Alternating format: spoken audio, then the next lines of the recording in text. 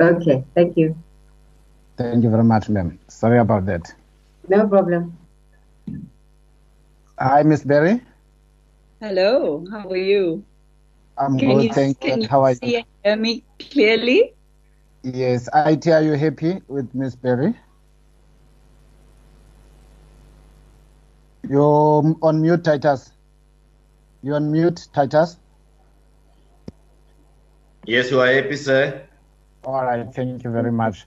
All right, Miss Berry, if you can just wait, then the chairperson will indicate when the committee is ready to proceed. Thank you very much. Thank you.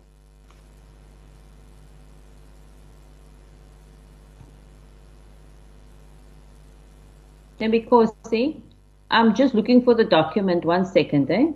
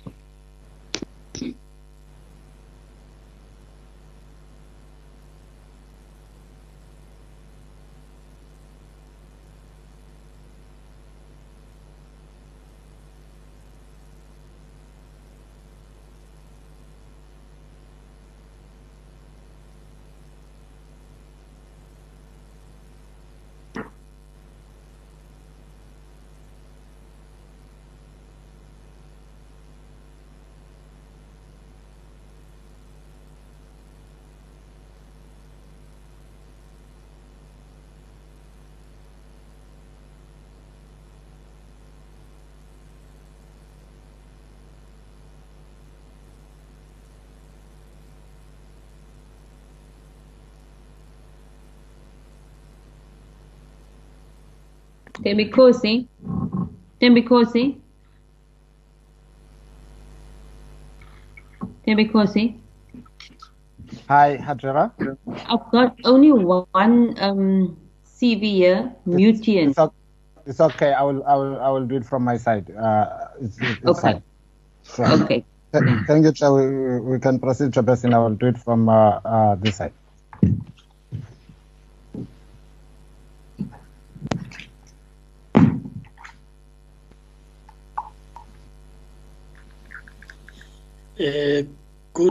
Good evening, honorable members, our guests, as well as our candidate, Ms. Perry. Just to make things quicker, just to deal with formalities, this is a subcommittee of the Portfolio Committee on Communications in the National Assembly. The NA rules allow us to set up a subcommittee that focuses on a specific matter. Then this subcommittee is mandated to deal with the appointment process for the MDDA board members, as you would have applied, and therefore would also be reporting to the committee at the end of the process.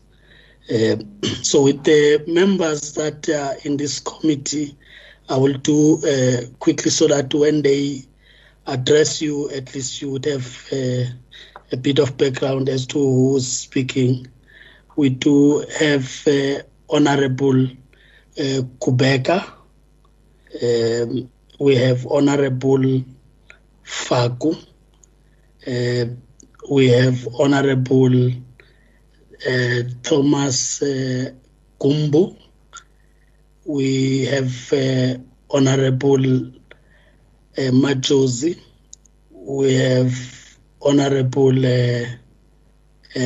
Pambo. We have Honorable Mackenzie. Those are the members of the subcommittee from honorable members. Of course, we have the support staff that has been interacting with yourself, in this instance, Thembinkosi and Hajira, who's helping us today. Without really a waste of time, we will give you an opportunity to briefly introduce yourself, and of course take us quickly on your presentation that you would want to present to the committee on the role of and why you would have looked at the role of the MDDA board. Honorable members will then have an opportunity thereafter to interact with you in the few minutes that have been allocated to members, because we have 35 minutes all in all, including your presentation. They will interact with you, and you will also have an opportunity to respond. But we'll be, of course, looking at time in the responses. Let this be an interactive session. I'm sure the panel members would also learn a few things from the interaction, and you'll also learn a few things from this interaction. So please feel welcomed, and the committee, I'm sure it's ready to hear from you. Here's an opportunity to introduce yourself and the presentation infused in those 5 minutes. Over to you, Ms. Perry. Thank you so much, Honourable Chairperson. And thank you, Honourable Members. I am very, very honoured and extremely humbled to, first of all, have been selected for the shortlisting of the MDDA board. And I will not hesitate to continue then with my presentation, which will both tell you the role of the board as I see it and also speak about where I come from in relation to that. I'm going to try and share my screen now, and hopefully it will work and we can begin the presentation. Let me know if you see my screen. Not yet. Not yet. I am pressing on the share. Okay. Here we are. Is it sharing yet? Chairperson? Yeah, there you are. You see it? Can you see it? Somebody's I think they're trying to open it. Chairperson? Yeah. I have opened it to try. The candidate it's open. can proceed. Okay. Tim Nkosi, can I just find out if it's coming from your side or from my side? The screen. It's coming from my. It's coming from my side. Okay, then it's fine. Okay, I did. Okay, I'm glad everyone can see it. I'm going to start with sharing a very, very short clip from a film I made many years ago. It's just under 1 minute, and I'd like to start my presentation there. Tim Nkosi, if you could please play that clip.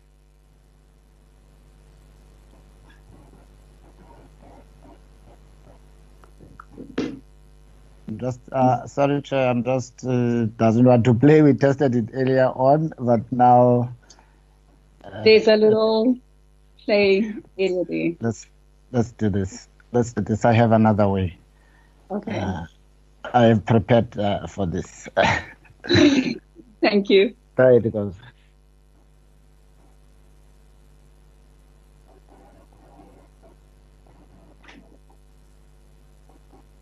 I don't think it has volume.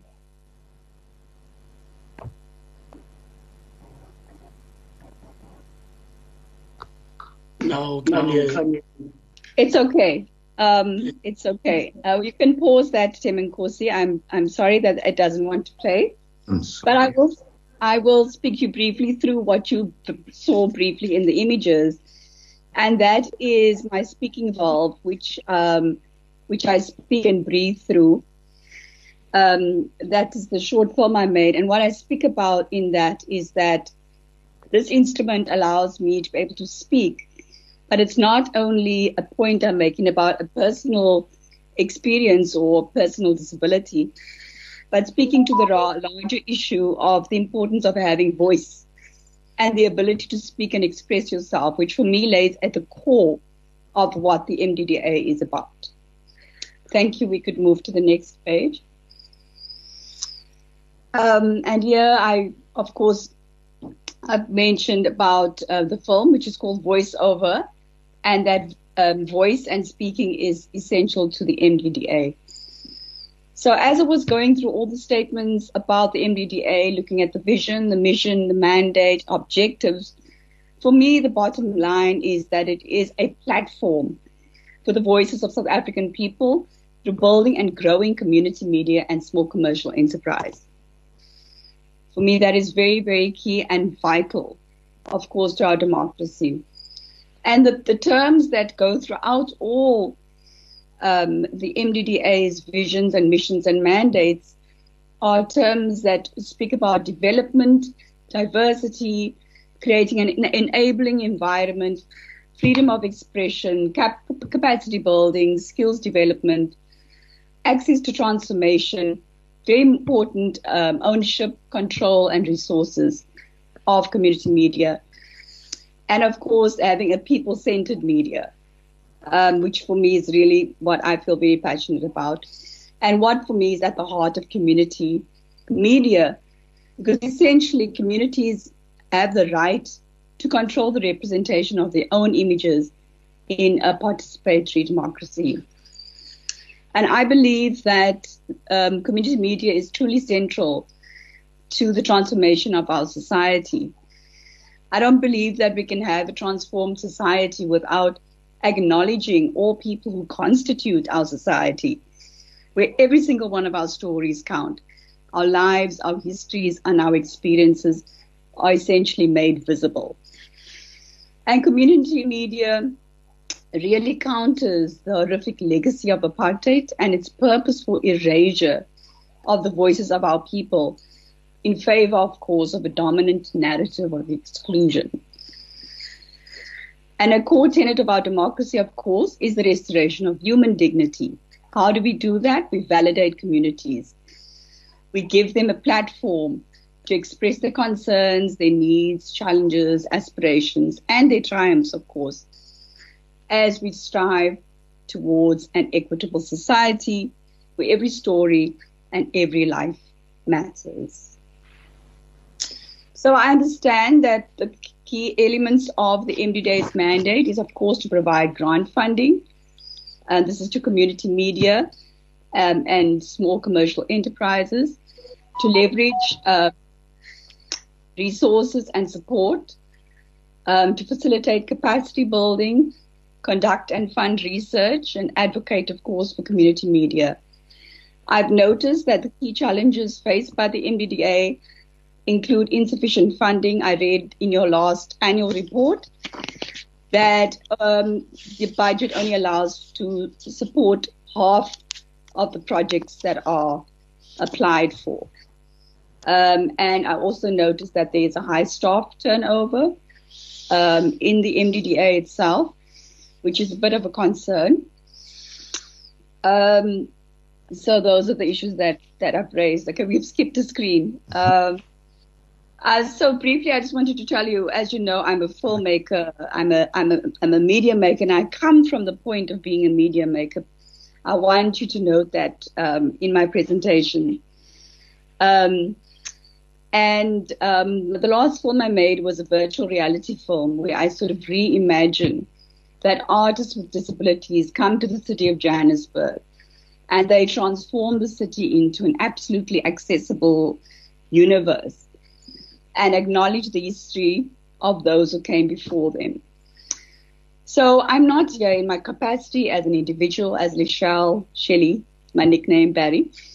As Maya Angelou once said, I come as one, but I stand as 10,000.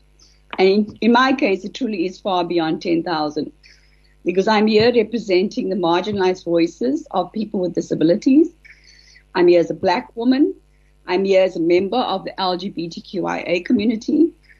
And these are the sectors that are some of the most silenced in mainstream and community media, I might add.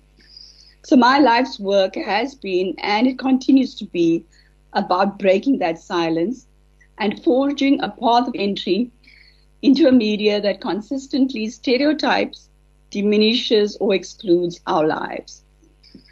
And that really drives the work that I do. Can I take a sip of water, please?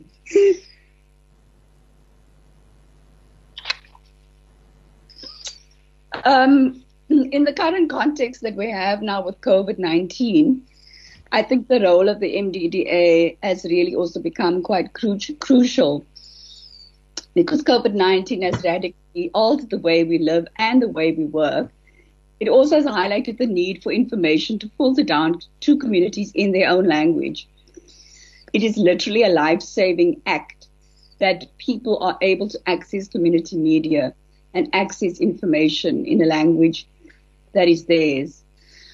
So, of course, MDDA's role in this regard has been to support community media and small commercial media with relief funding, which I noted with gladness, to alleviate the devastation wrought by COVID-19. As I said, community media has a powerful part to play in educating communities and giving communities a space in which to express their views and share their experiences. Okay.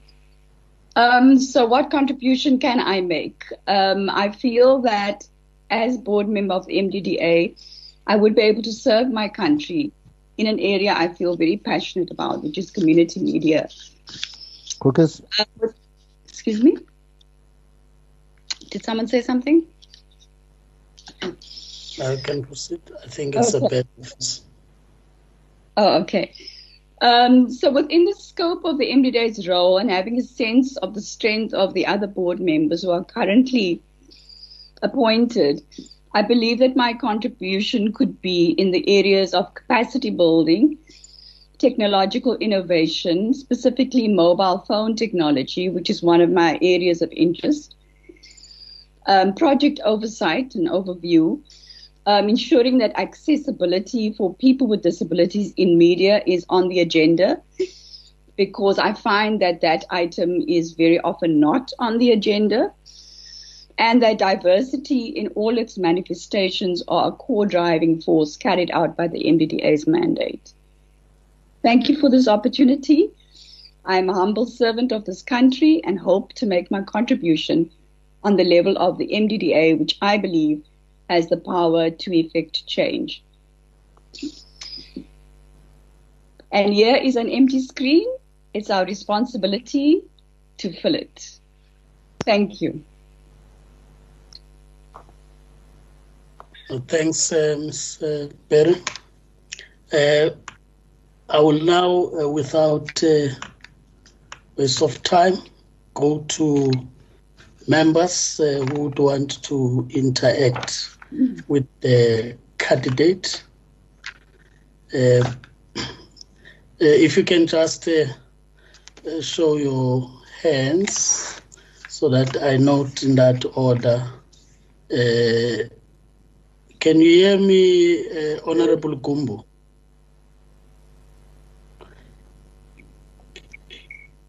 Honorable Gumbo. Yeah, you've now unmuted. I can hear you. I note you. I've noted you. Yes, sir. Honorable Kumbu, I've noted you. You're one. Right. Honorable Mackenzie.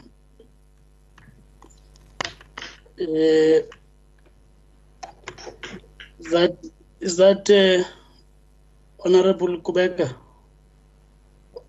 Oh, I thought you were raising a hand. Sorry. I then have Honorable Faku. Honorable, is it Pambo? Are you still here? Yeah, Chair, I'm fine. All right. Honorable Machozi, I see your hand. Then we'll be having Honorable Kubeka. In that order, Honorable Kumbu, your question, okay, to the candidate. Give me a chance of asking one question, or if I am having more than one question, how do I handle that? Try and ask the question, Honorable Kumbu, mindful of the time, as I said, so that we also give the opportunity to the candidate to respond to your questions within the limited 5 minutes we have. Thank you, Chairperson. I'll have, I'm having three questions. Good evening, Miss, what is that, Miss Lachelle Berry? Am I correct? Okay. Sorry, you are correct, yes. Yeah, my first question would be, I just want you to share with us your understanding of the following acts, right? The two acts. The Electronic Act number 36 of 2005 and the Independent Communication Authority, the ICASA Act number 13 of 2000 as amended. Just to share with us as a panel. My second question would be, what could be the role of the MDDA in promoting community media in a digital environment? That would be my second question. Now, I want to get your understanding of the nature of the relationship between ICASA and the MDDA. Those are my first questions, Chair. Thank you. If you can just respond to this question. Okay. Thank you, Honorable Gumbu.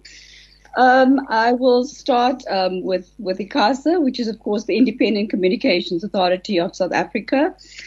ICASA is more of a watchdog, regulatory body, and also allows for viewers to express their views and to give complaints as well. But its main duty, of course, is to regulate the telecommunications and broadcasting sector. Okay. The Electronic Act that you mentioned, I'm afraid I would need to read up on those acts. Not familiar with the details of that particular act. You asked about the MDDA in a digital environment. I think the MDDA has a huge role to play in the digital environment, simply because with the fourth industrial revolution, I think the MDDA really needs to be able to put more money into capacity building and funding capacity building, so that community media is not left behind by the digital revolution.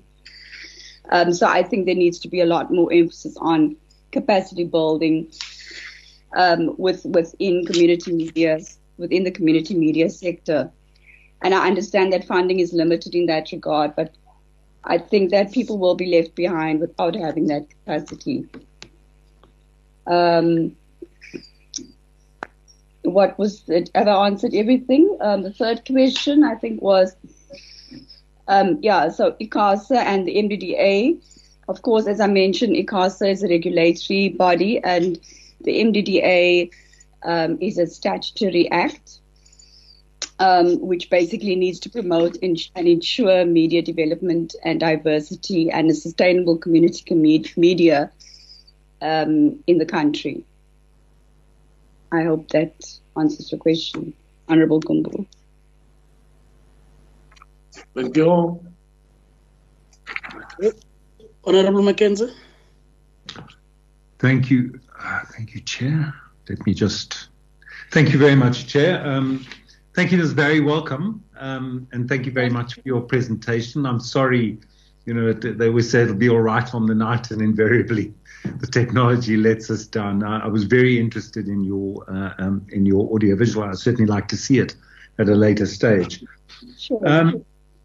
Ma'am, just a couple. You've got a very impressive CV and a very creative, impressively creative CV in the work that you've done, and I think your commitment to our country and its people is clear. When you in your presentation you say it diminishes or excludes our lives, are you talking specifically about people with disabilities? LGBTQIA people, women, black people, or or generally, just to see who you're talking about specifically. And if you go in with a mandate to represent this particular segment of people, are you then able to cast your eye a bit wider, beyond that towards a more general sort of audience, given that you're representing quite a specific sector, a very important sector? I'm blind in my right eye, so, I also have a disability, and I rate it as very important. Then just in terms of community, can you define community for me? What you see a community as being in an MDDA term? And then just to build on my colleague, Honourable Gungu, new media being the internet primarily. And if you look at somebody like Thibaut Touch or Gareth Cliff of Cliff Central, and the success these people have had with new media and almost no startup money, how can you, in the COVID-19 economic climate that we know, and the climate that we had before, the economic climate that we had before, we know money is very tight in South Africa. How can you help the MDDA achieve its mandate by doing more with less? I know it's a cliche, but how can you do that? And just from a new media perspective. Thank you, Ms. Barry. Thank you, Chairperson. Thank you, Honourable Mackenzie. Ms. Barry? Thank you, Honourable Mackenzie. So yes, of course, when I speak about the exclusion, I have highlighted those sectors of society that are generally excluded from mainstream and also community media in many aspects. But for me, I also think of exclusion as anyone who doesn't have access to representing their lives and their stories in the media. So here again, elders, for example, are not adequately represented. Children, even our youth, there are anyone who is excluded from the media, from being able to express their views, from being able to reflect their lives and see themselves reflected, are the people that I refer to in that capacity. But of course, I am more than anything else feel very passionate about disability issues, because for me that is always the gap, and there's always a lack of representation in very, very important sectors that can have influence and that can effect change, such as the MDDA. What do I see as community? I see communities as being consisting of people who make up a geographic space, a linguistic space, who share a culture, values, and have a common vision for self-determination. Yeah. New media, yes, of course, we're going into a very interesting terrain, and of course, COVID-19 has just pushed us into this terrain. So my advice would be to look at how we could use new media to our advantage.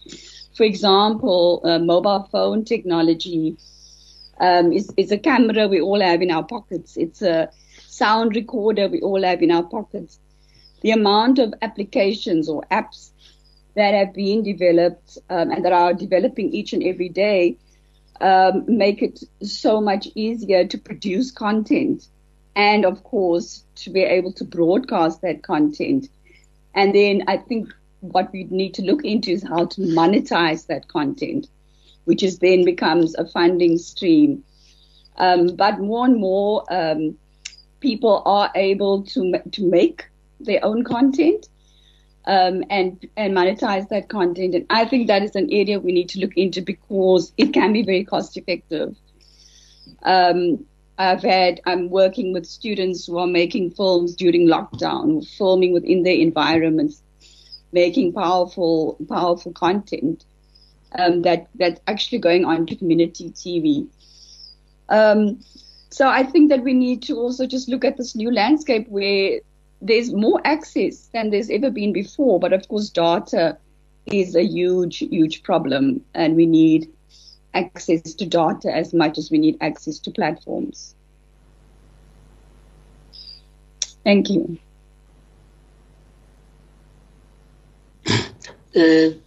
Honorable Faku.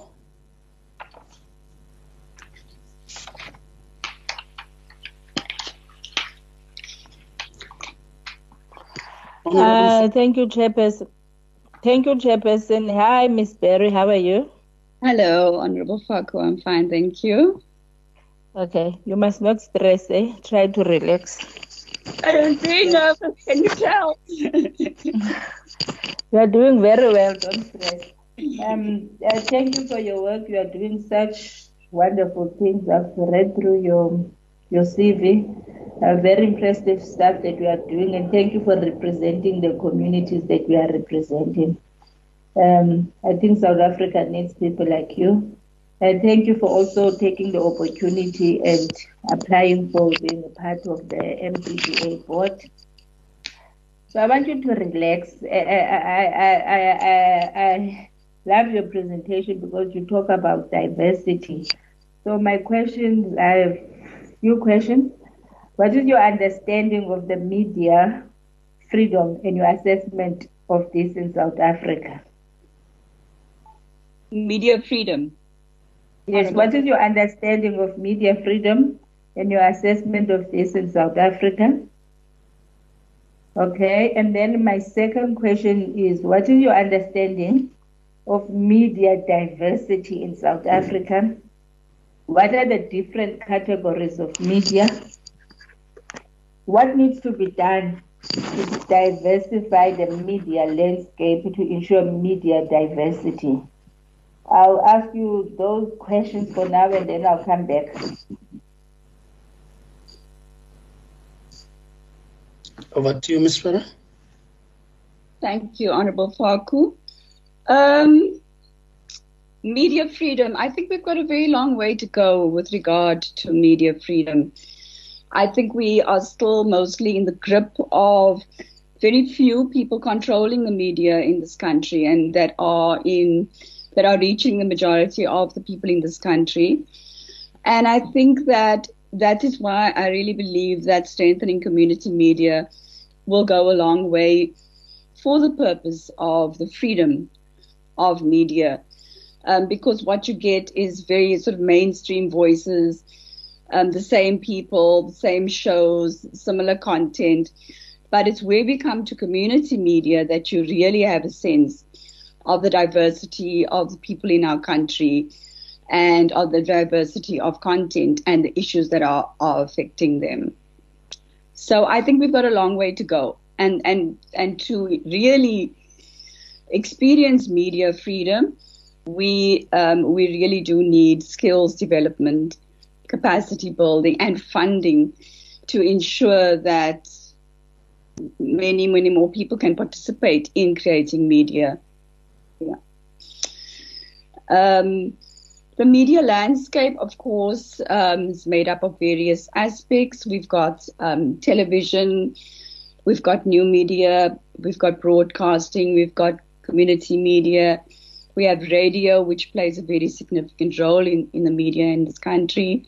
And of course, we have print media, which, as we know, is really struggling to survive in these days of the digital revolution.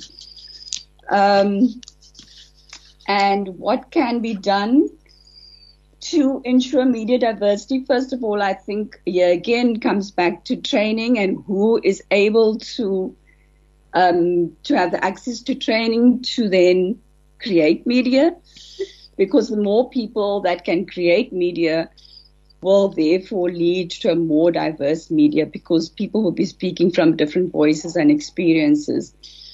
And that needs to be accessible to all and not just those who can necessarily afford tertiary education or specific media degrees, etc. I think it is a right for all citizens. Thank you, Honorable Faku. I hope I answered your questions. Thank you. I can check if Honorable Pambo would want to come in.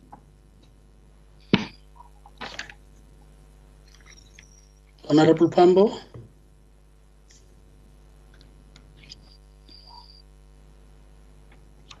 Honorable Pambo. It seems we have a struggle there. May I then go to Honorable Majosi in the meantime? Honorable Majosi, can you hear? Yes, I'm here, Chairperson. Okay. Yeah.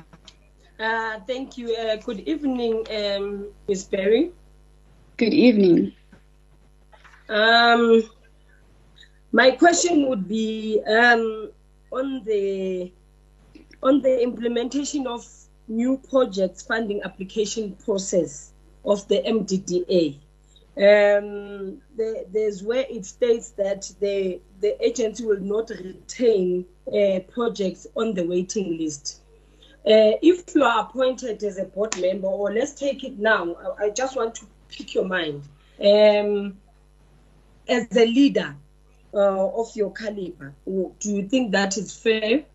And if you were an MDDA board member now, what would be your take on that one? And my second question, Chairperson, I think partly you have answered me, but if you become an MDDA board member, I hear you speak passionately about community media platforms, especially you speak on the exclusion of disability and LGBTQIA.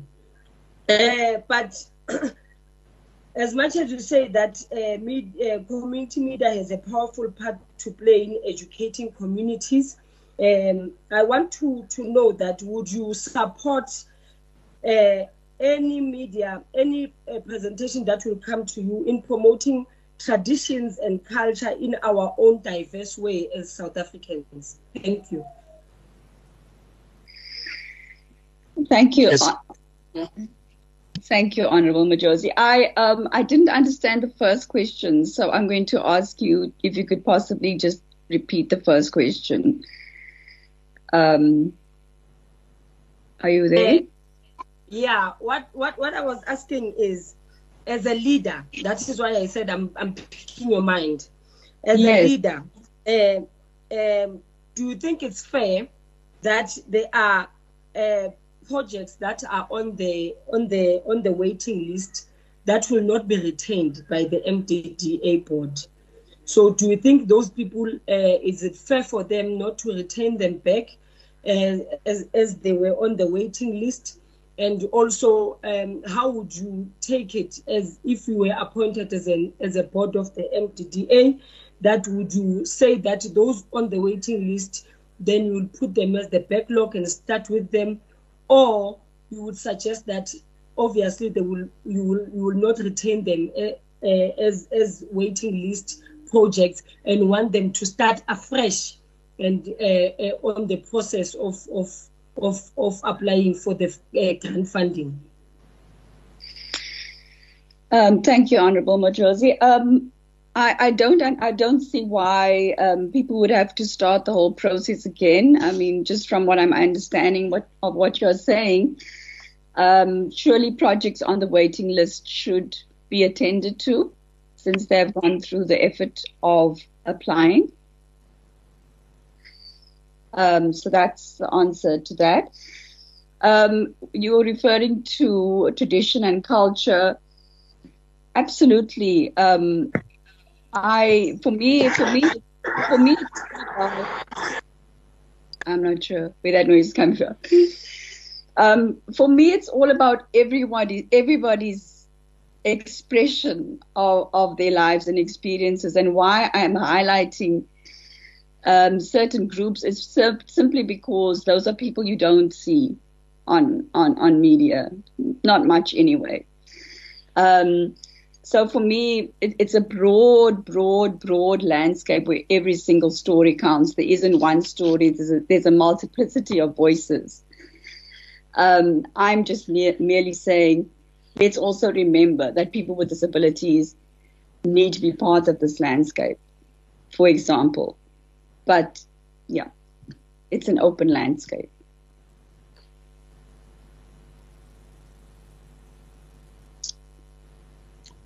Thank you, Honorable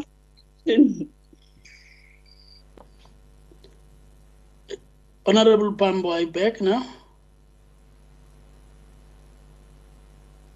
I will then take Honorable Kubeka. Honorable Kubeka. Thank you very much, Chair. Evening, Mayor Berry. How are you? Hi, Honorable Kubeka. I'm fine, thank you. Just a bit cold here in the Eastern Cape. Definitely.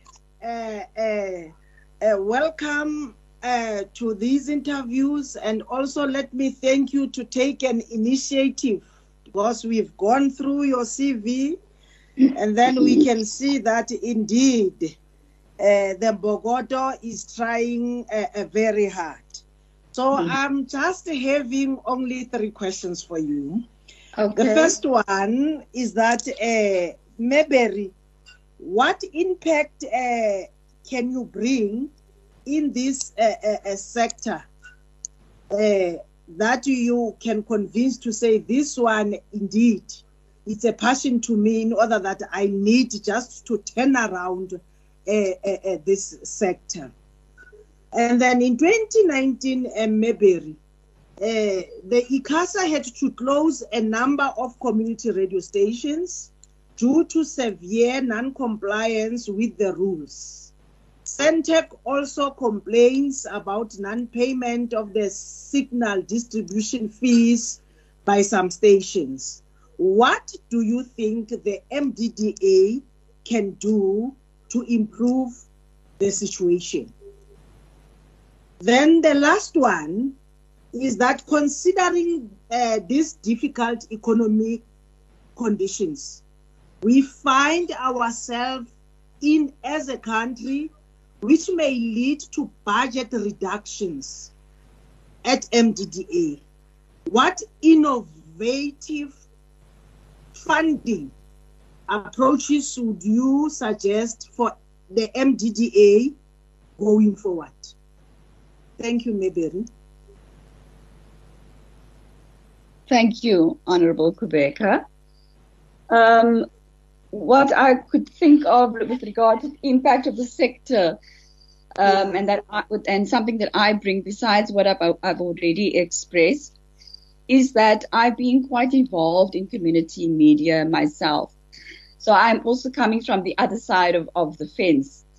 I was involved in the beginning of Cape Town Television as a program manager. I also served on the board of Media Works. I'm currently serving on the board of Street Stories Films, which broadcasts via community television and the internet. I've done a lot of community video training projects. My most recent project was training young women in Diepsloot on how to make films from their cell phones. So I think I also bring that to the sector, is to give the perspective of people working within community media, knowing the struggles of people working within that sector. So I think that's a very important perspective to have, and to help to turn around the sector. I know the struggles that we faced when I was involved in community media was always about money. It was always about funding. How are we going to pay Centec? You know, we're not getting enough revenue from advertising. There are all these factors that really cripple community media to a great degree, and the funding landscape remains difficult, and it's getting more difficult. And I agree with that. And I'll jump to the last question and come back to ICASA. Innovative funding approaches. I think that the commercial sector really needs to support community media more. I know it's a struggle, but I do believe that, there needs to be maybe some more legislative frameworks around that, because I really believe that the commercial media should be supporting community media without strings attached, that will infringe on editorial control in any way. Again, the new media sector has avenues for innovative funding, where money can be made through internet content driven on the internet. And I really think we need to look into new media going forward as ways to generate income. Of course, there are foundations, and hopefully one can also lobby government for more funding for this very important sector. Because what I understand, the last budget was something like 60 million, which is of course extremely under-resourced for such significant contribution to our democracy, quite frankly. And you speak about non-compliance and what the MDDA can do about that. I think that there needs, again, to be more training around what compliance requires, so that people are clear that they don't fall into the non-compliance category when they, for example, apply for grant funding. People really need to understand that kind of environment, because it's not easy for all community media organizations if they don't, especially if they don't have the right kind of leadership that can ensure that they are compliant. Signal distribution fees and Centec, look, it's a nightmare because it's very, very difficult to stay afloat. And I think that signal distribution fees are far too high, and that really needs to be looked at, because it's almost as if community media and small commercial media is being suffocated by these enormous fees. So I just think we're making it the landscape is making it very difficult for community media to survive. It's almost as if, there's no real commitment to it. And that's a big problem. Yeah. Well, thank you. Thank you. I'm not sure whether, because there is a person with some background, if you can just mute your mics. Honorable Pambo, I'm not sure if you are back now, but I think honorable members would have asked questions and those would have been answered. Mine is just to be sure that I'm clarified from where I'm sitting on how you've responded on a matter that I thought I could raise. Maybe just your views. I've heard how you've answered Honorable Majosi about applications that are on the waiting list and so on.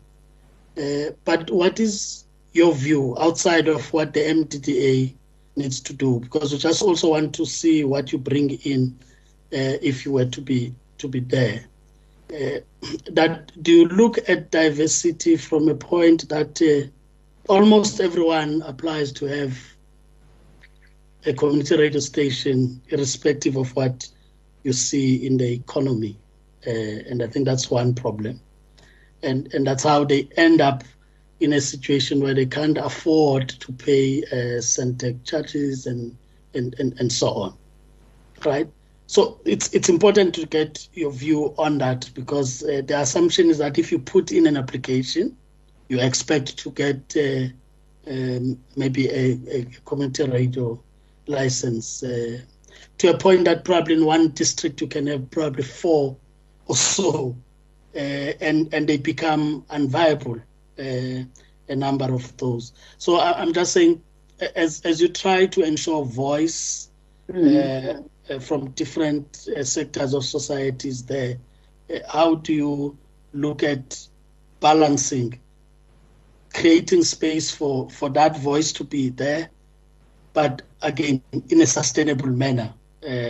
Because then people will get used to that platform, but in no time they hear that radio so-and-so is closing down. And that deprives them of that opportunity to still have their voice heard. So that's a point I just wanted to get clear from you. As I say, outside of just what the norm would be if MDDA implements the law, but your perspective in that balance. Thank you. Thank you, Honorable Manele. And I think that you raise a very important point, and that is a very, very vital balance to strike between voice being heard and compliance. I think that people's applications need to have a very solid business plan, a very solid plan for being sustainable so that they're not constantly relying on MDDA funding. And innovation in the approach of fundraising and how they can even leverage fundraising from the community, for example, small businesses in the community, and obviously good governance. How are they going to ensure that they comply with regulations, that they have proper financial management systems in place? All of that is as important as having your voice heard, because otherwise we only set people up to fail. And of course, again, capacity building must come in so that we can assist people to run a sustainable community station. But of course, I totally agree with you that there needs to be very good checks and balances in place. Otherwise, it's just like do whatever, It's just like do whatever you want to do, and it doesn't matter about the consequences and how you run your organization. That matters very, very much. Okay. Thanks, honorable members. As I said, I was struggling to get Honorable Pambo. I think from where I'm sitting, majority of the members would have asked questions. Chair. Yeah, is that Honorable Pambo? Yes, Chair. I'm back and I'm covered, Chair. You're covered. That's good because I didn't want to leave any member out. So Honorable Pambo is covered. I think that takes us to the end of this interview. Before I actually say it's really closed, I would want to still give you a minute to just say your last point that you'd want to say to the committee. Well, first of all, I want to thank you for giving me this opportunity for shortlisting me. I was really surprised and very happy when I heard the news. I think what I'd leave you with is just that I think that my CV speaks for itself. I think that my CV speaks to someone who is committed to transforming this country, to particularly work in the environment of media, to ensure an equitable society, and the freedom of expression that we all have a right to as enshrined in our Constitution. So I hope that I will be considered. But if not, then I'm sure you will ensure that someone deserving of such an important board will be selected. And so I wish you luck with all your proceedings and all the hard work that you do. I know that it's imperative for you to do the selection in a short period of time, so I can imagine how much pressure you're under. So also thank you for the work you do in our country. No, thanks, Ms. Perry. Indeed, we also appreciate the opportunity to have interacted with you. As I said in my opening remarks, we take it really as an interaction more than just an interview, because we also learn from both sides from such an interaction. The administration will keep in touch with you with regard to any matter that they may have to interact with you. Otherwise, thanks for being with us this evening until this time. Thank you. Thank you. Okay. Have a good evening. Thank you. Thank you. Timikos. Hi, good evening, Chairperson. As we are concluding, I've just requested the next candidate, Mr. Luzukobuku. to join in. I'm just monitoring the screen check quickly to see if his party has been waiting and is ready. I'm just giving him a few minutes because I didn't want him to be part of your closing there, Chair. So I'm just giving him a minute to log on. Oh, there he is, Chairperson. He's just joined. He's just joined, Chair.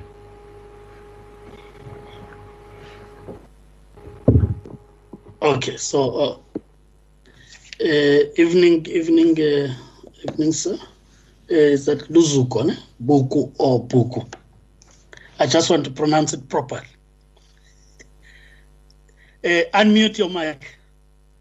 Unmute your mic. Good evening, Chair and members of the committee. The name is Luzuko Buku. Buku, yes. It has a silent H. Yes. No, then my pronunciation is still fine. Tembinkosi. It's Buku. Yes. Yes, I said that the H is silent. Okay. No, that's fine. Good evening, Mr. Buku. This is a subcommittee of the Portfolio Committee on Communications in the National Assembly. The rules of the National Assembly allows the committee to set up a subcommittee that focuses on a specific matter. The purpose of this committee is very clear, is to look at the appointment process for the MDDA board members, of which you have been nominated for, to participate in this interview. Just to lay the rules, we will give you an opportunity to briefly introduce yourself, and you will then move directly to your presentation, which we are going to be a bit strict with time, like all other candidates, so that you cover the points you want to cover in a short space of time. The members will also have an opportunity to ask you questions, and in the 5 minutes we've allocated to a member, it will be the questions as well as affording you an opportunity to respond in that 5 minutes. Without a waste of time, just for purposes of record, I will introduce the other members so that as they engage with you, you'll be familiar with them quicker. We have Honorable Kubeka, we have Honorable Mackenzie, we have Honorable Machozi, got Honorable Pambo, got Honorable Faku. We have Honorable Thomas Kumbu. Also, myself, as you would see, I'm Maneli, Honorable Maneli, as the chair of the session. But of course, you will then be able to adjust, to attach the face to the members now that I've introduced them. So they would ask questions only after a presentation. Please feel welcome, relax. This is an interaction. We hope to learn a few things from you, and I'm sure you'd also learn a few things from the panel as we engage. I take it that Mr. Buku, you are ready. I'm not sure whether the document you will share from your side or you'll be assisted by the support staff, Tembinkosi. Is it you who's going to share? Yes, Chair, I will assist in sharing the document. Sharing the document, okay. No, then I will, without waste of time, Mr. Buku, give you an opportunity to introduce yourself to the panel, and then that is the presentation. Over to you. Thank you very much, Chair, and good evening to yourself and to the members of the committee. The name is Luzuko Buku. Currently, I work as a speechwriter and spokesperson for the executive mayor of Buffalo City. And I've been an activist in the higher education space and also in the media space I've been an activist having a background in education in the media space. Chair, let me get to the presentation. It's on the role of the Media Development and Diversity Agency. That's the outline, Chair, of the presentation. Chair, as a background, the MDDA is a statutory development agency responsible for promoting media development and diversity. It was birthed by the MDDA Act of 2002, which set its legislative mandate. The Act codifies the partnership between the South African government and major media companies with the intention of injecting diversity in the sector through supporting small community and commercial media. The organization is governed by a board and the executive authority is the minister in the presidency. Previously, it was under the Ministry of Communications. Of course, it accounts to the Portfolio Committee of Communications. The organization was based by the realization that the South African media landscape reflected serious levels of concentration in terms of ownership. In as much as there have been some changes in terms of content and ownership since the organization's founding, the media landscape is still dominated by 5 major media groups: Media 24, Casting, Independent Media, Arena, and the SABC, with some other media organizations as well playing a part in creating that concentration. There is therefore a role to be played by the MDDA in actively diversifying media ownership and giving voice to previously disadvantaged communities as defined by the Act. And this role becomes even more critical in the 4th Industrial Revolution, as this period opens more opportunities for community media, thus diversification. The slide next is just a highlight of how that picture looks. The organization has had some achievements since its founded 156 community stations, 4 TV stations, 53 print projects, 53 community print projects, and 93 small commercial print projects. But the management and governance challenges characterize many of these projects, and many of these projects have not been able to reach profitability, thus leading them to require funding from the MDDA again. Now, the organization has not also been doing well enough in driving and lobbying for a transformed media, and it has not created sufficient partnership within the sector, the business community, and across society. Now, the strategic approach that the organization drives its vision is through a clean and effective administration, is 5-pronged: funding to community media, partnership, public awareness and advocacy, community media capacity and sector development, innovation and research. These 5 pillars are reflected in the design of its programs, but they are not reflected in the board committees and its organizational structure. The public and partnership, the partnerships and advocacy function, for instance, is not reflected in the structure, and this presents obvious challenges for end-to-end accountability. And I believe that this is something that the board needs to look into, and that's the structure that I'm speaking about, Chair. In terms of human capital management, the organization has 39 positions in its staff establishment, and 26 of these have been filled. Obviously, then the organization has a high vacancy rate, with the highest staff turnover of about 42%. And this is a matter that I believe the board needs to look at, considering matters such as the performance culture and various other organizational cultural factors. In terms of financing, the organization is financed through state subsidies, broadcast licenses, annual turnover, and grants. But it has had challenges in terms of receiving grants from the print and digital media sector ever since it withdrew from funding it.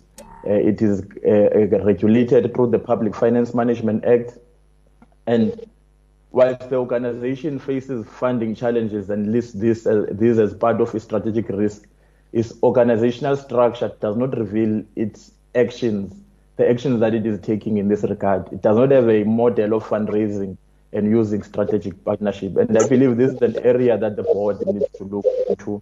And I believe that seeking alternative forms of funding from the state is essential due to the stress on the fiscus by a number of factors, which now include COVID-19.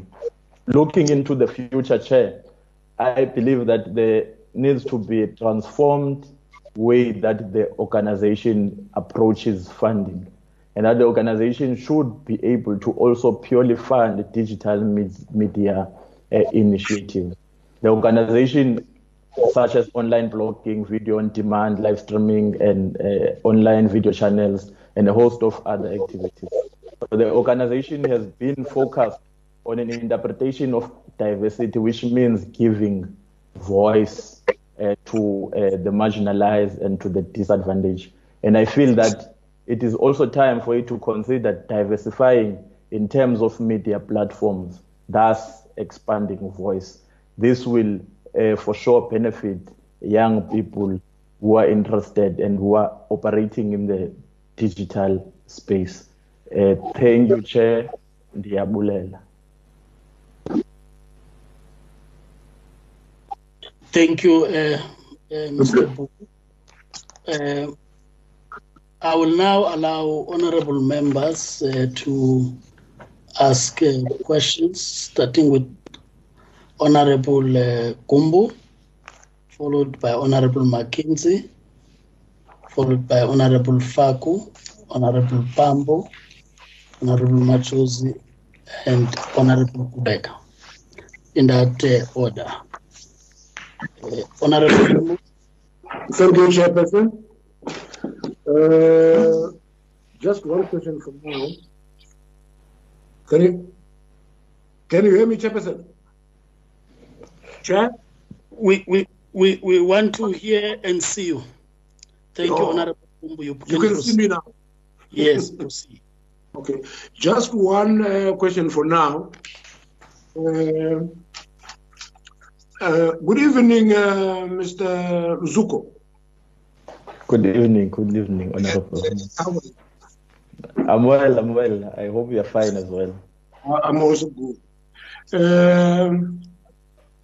Just one question for now. Just want to find out what will be your proposals on how the MDDA can remain relevant financially and look, just bear with me.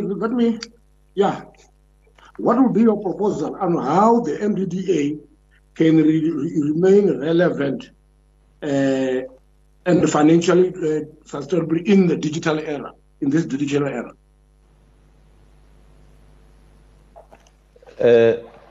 Can I respond, Chair? Yes. Thank you very much, Honorable Member. I, for one, believe that the MDDA should invest in a lot of strategic partnerships in advocacy and in lobbying. This will position it as a thought leader in the media space, something that I believe is not the case at the present moment. Of course, it is trying. Now, this will make it easy for it to lead discussions and processes, both in terms of policy and in terms of methods going forward for digital media transformation. Because as it happens, the digital media transformation has been, the digital media penetration and growth has been mainly led by the already established companies. And there are no substantial new ventures that have been assisted by the MDDA. Of course, there are some entrepreneurial initiatives that have been done by some entrepreneurs, but the bulk of the digital work has been done outside the efforts of the MDDA. So the MDDA need to be deliberate, be purposeful, and fund those digital media initiatives going into the future. Thanks. Thank you. And sorry, Chair, on the aspect around financially relevant. Of course, it was asked in relation to digital media. I believe that broadly, the organization also should have a basket of these ideas and proposals from the community media sector, and it should call out these innovations, and it should be a bank of these innovations and fund them to propel them going forward. Thanks, Chair. Thank you, Honorable Kumbu. You can mute your mic, right? So that we don't hear the background there. Okay. May I then take Honorable Mackenzie? Thank you, Chairperson. Good evening, Mr. Buku. Thanks very much for coming through. And sorry to keep you waiting. I mean, I've done interviews in my time, and 5 minutes is an hour, so half an hour must have been an eternity. But thank you for coming through, and thanks for your presentation. In your presentation, you made a distinction between commercial and community media. Can you just tell me what you mean by the two of these? What you would call commercial media in an MDDA sense, what you would call commercial media and what you would call community media, and whether you would approach these two streams, if you like, as a board member with a different perspective, and what that perspective would be in terms of funding or sustainability or any of those topics. Then, given our, and the colleagues have alluded to this, our economic troubles at the moment, and we're not alone, the whole world is in that position.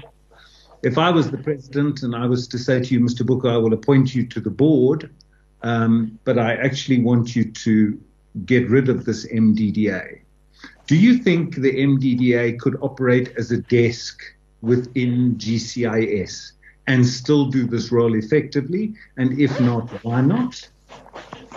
Shame, I hope I'm not giving you tough questions. I think I am, and I just want to get your thinking. And then lastly, you talked about actively diversifying media ownership. You know, and I've watched with some interest how, especially in print media, we've seen dramatic changes in ownership. And if we look at independent, we've got the Chinese government owns a slice, the PIC owns a slice, Dr. Silva owns a slice, and these are the major titles in our country. These are titles that you will be competing with directly. So by actively, when you talk about actively diversifying media, and let's look at the TV stations as well. Our biggest TV station is, of course, SABC, which is owned by 60 million of us. When you talk about actively diversifying that ownership, could you just explain what you mean by that? What I'd be interested to know, if I came to you with a funding application for Radio Orania, this little community that I've got established somewhere in the Northern Cape that speaks one language and has one culture, and we would like a radio station. How would you view that kind of application? Thank you, Chairperson. Over to you. Thank you very much, Chair, and thank you very much, Honorable Mackenzie, for those questions. Just as a distinction on community and commercial and how I would approach them, the community media is usually owned by a trust that is existing to serve a particular community. It will define itself either it's a geographic community or it's a community of people with shared ideas.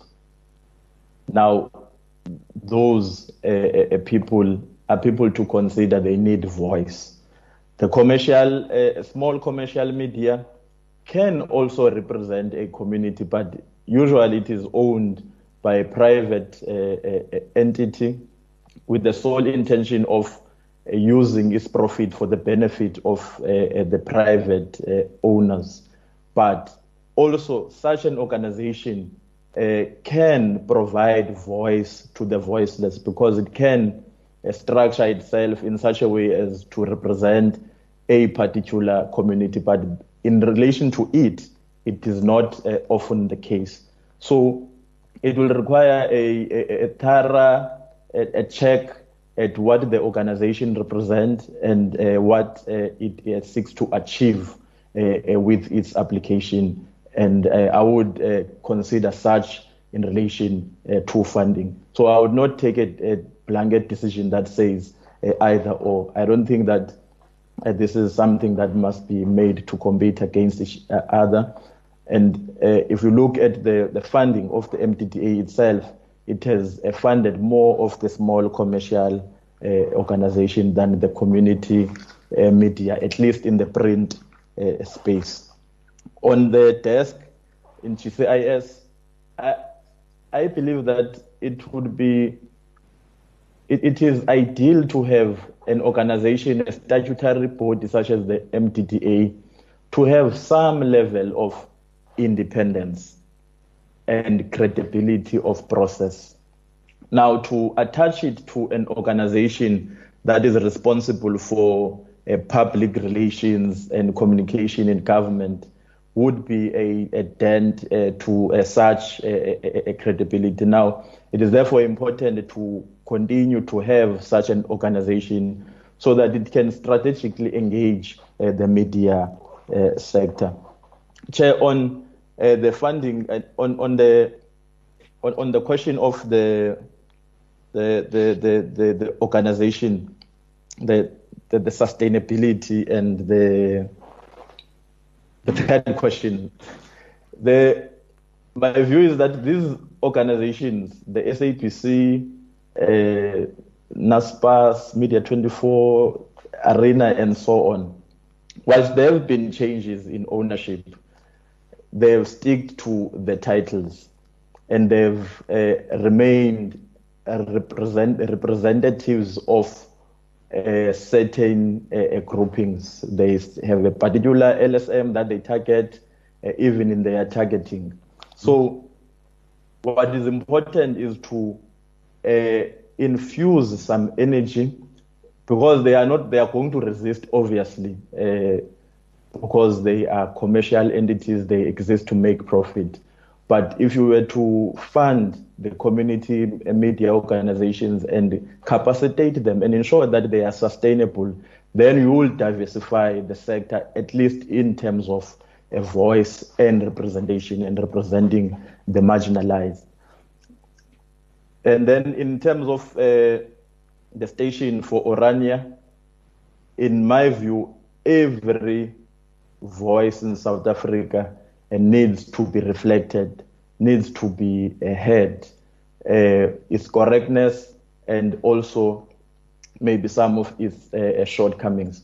And if we can have a situation where there are people sitting in a corner and not being represented, it means that we will be living in a South Africa that is not properly diverse in terms of shaping the national agenda and the national discourse. So such views ought to be represented and ought to be put before the judgment seat of reason. Thanks. Thank you, Honorable Mackenzie. I will now take Honorable Faku. Thank you, Chairperson. Good evening, Mr. Puka. How are you? I'm well, Honorable Faku. I hope you are well as well. I'm well. It's just cold where I am. Thank you for your presentation and thank you for coming to the interviews. I know that within the short period of time for you to prepare such a powerful presentation, one appreciate that. Let me get to my question, Mr. Buga. My first question is, how can MDDA facilitate for all role players to avoid duplication and enhance monitoring and compliance? You know, in the industry, there's a lot of duplication. So my question is basically based on that. And my second question will be, how is media literacy and illiteracy important for equality of citizenship? And what could be the role of MDDA in promoting community media? Those are my questions. Thank you. Thank you very much, Honorable Member, and thanks, Chair. I believe that in as much as it can be interpreted as duplication, the importance of availability of a number of voices in the media sector is important. The initiatives of what people want to frame their media organizations and the standpoint where they come from is something that can never be really regulated. So you are likely to have such duplications. Obviously, because on the commercial side, they compete for the same eyes of, they compete for the same advertisers and they need the same audience that the advertiser needs. But what is important is for the MDDA is to channel funding to ensure that those sectors that are not represented are eventually represented and are reflective of our media space. And in terms of media literacy and a media campaign, I believe that the organization ought to play a role through leveraging these partnerships with the media organization, for media organization to partner with media organizations to lead the literacy campaigns. I don't believe that the media literacy campaigns are campaigns that can be purely led by such as a small organization as the MDDA, but it can have a partnership agreements with a media organization for such, because the media plays an important role in society in forming the views of citizens for them to better participate in democracy, and the MDDA is crucial in playing that role.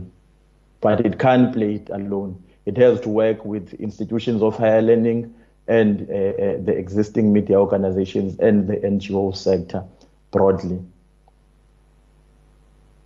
Thanks, Honorable Member.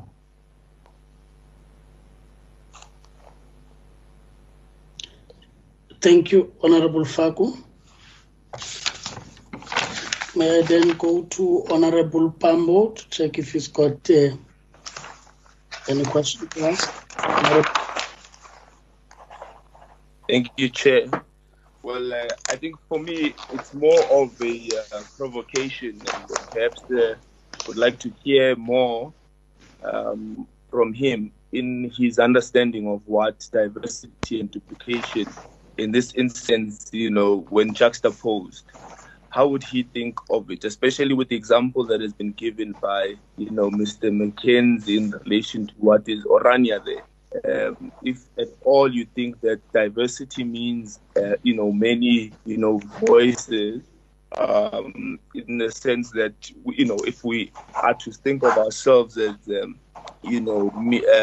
community media, for example, if we're all concentrated in one environment, let's say Orania, for example, okay, let's speak plain. It's an Afrikaner, speaking community, which would have an Afrikaner radio station.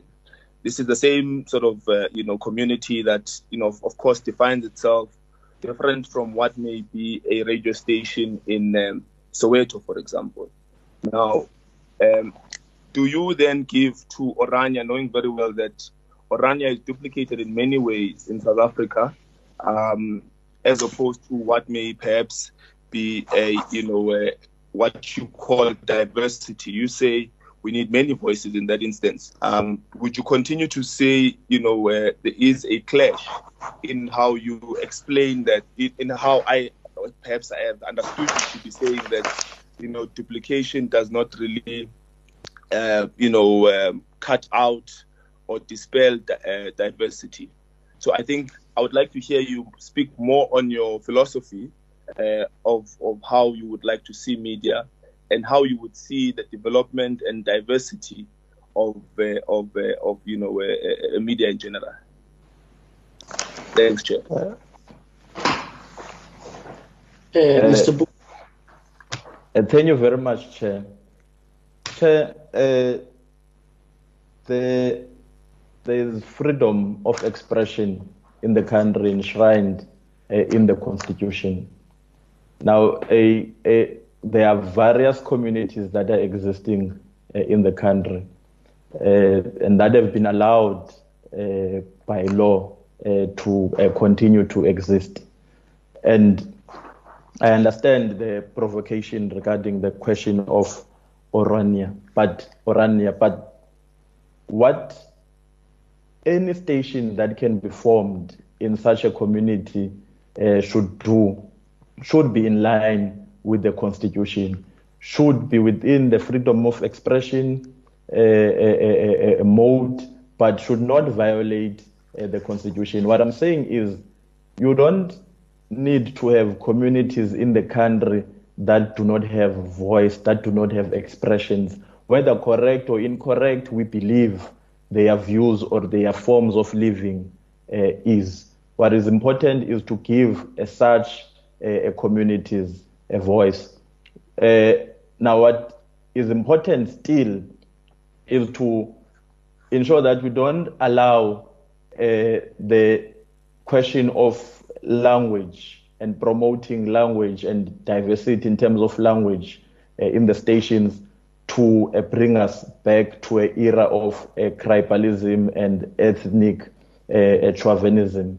That's why the MDDA needs to be careful and balance this, in as much as it issues out funding to such organization, it needs to properly monitor them to ensure that they do not fall out of the prescripts of the Constitution and, if it's a community station, the Broadcast Act. Thanks, Chair.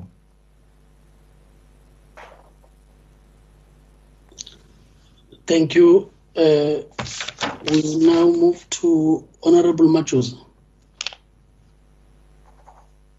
Honorable Machosa? Yes, Chairperson. Thank you, Chair. Mine is one. Firstly, let me greet Mr. Luzuko Puku. Mine, Chairperson, would be on the issue of if, let's say, you become the board member of the MDDA, how can you encourage young people? What elements will you bring to encourage them to bring their project applications for the grant funding? As it is stated in the media release of the MDDA, that this has highlighted the urgent need for a more targeted approach by the MDDA to requesting project funding applications. And what other ways will you use to make sure that people know about the MDDA and they know that they can actually get the grant funding for the community media platforms? Thank you. Thank you very much, Honorable Member and Chair. The MDDA has an infrastructure, which is the community stations and the community media that it supports. Already that is an enough infrastructure for it to better market its programs and its call for application. The organization I'm proposing should also call out small-scale digital media projects that young people can easily do without a lot of financial capital as you would need, for instance, in setting up a community radio station or in setting up a print project that require printing costs. So it would be ideal to take that approach, but also utilize the digital media platforms. And I am of the view as well that in as much as systems can be created, of course, I don't know the detailed staff profile of the organization. The organization should also inject, not only in its board, but in the administration itself, young people that will be able to better create new ideas, to inject energy and have a connection with other young people across society. Thanks, Chairman.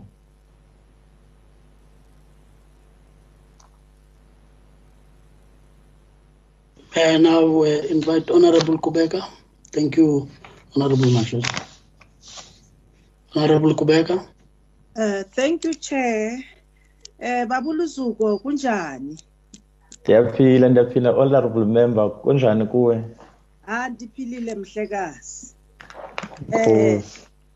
I've got just only 3 questions that I would like to ask to you, Babuluzuko. Because I can see it seems as if you'll be a savior of MDDA. Mandi jonga apa ku CV yakho. Iyazicho. It doesn't need yourself to say anything, even if you can be quiet. So firstly, Mhlekazi, I would like just to know what is lacking in MDDA that maybe you can deliver for our communities, especially in this era of COVID-19. And also, what expertise that can you bring to this sector in order that you can uplift it?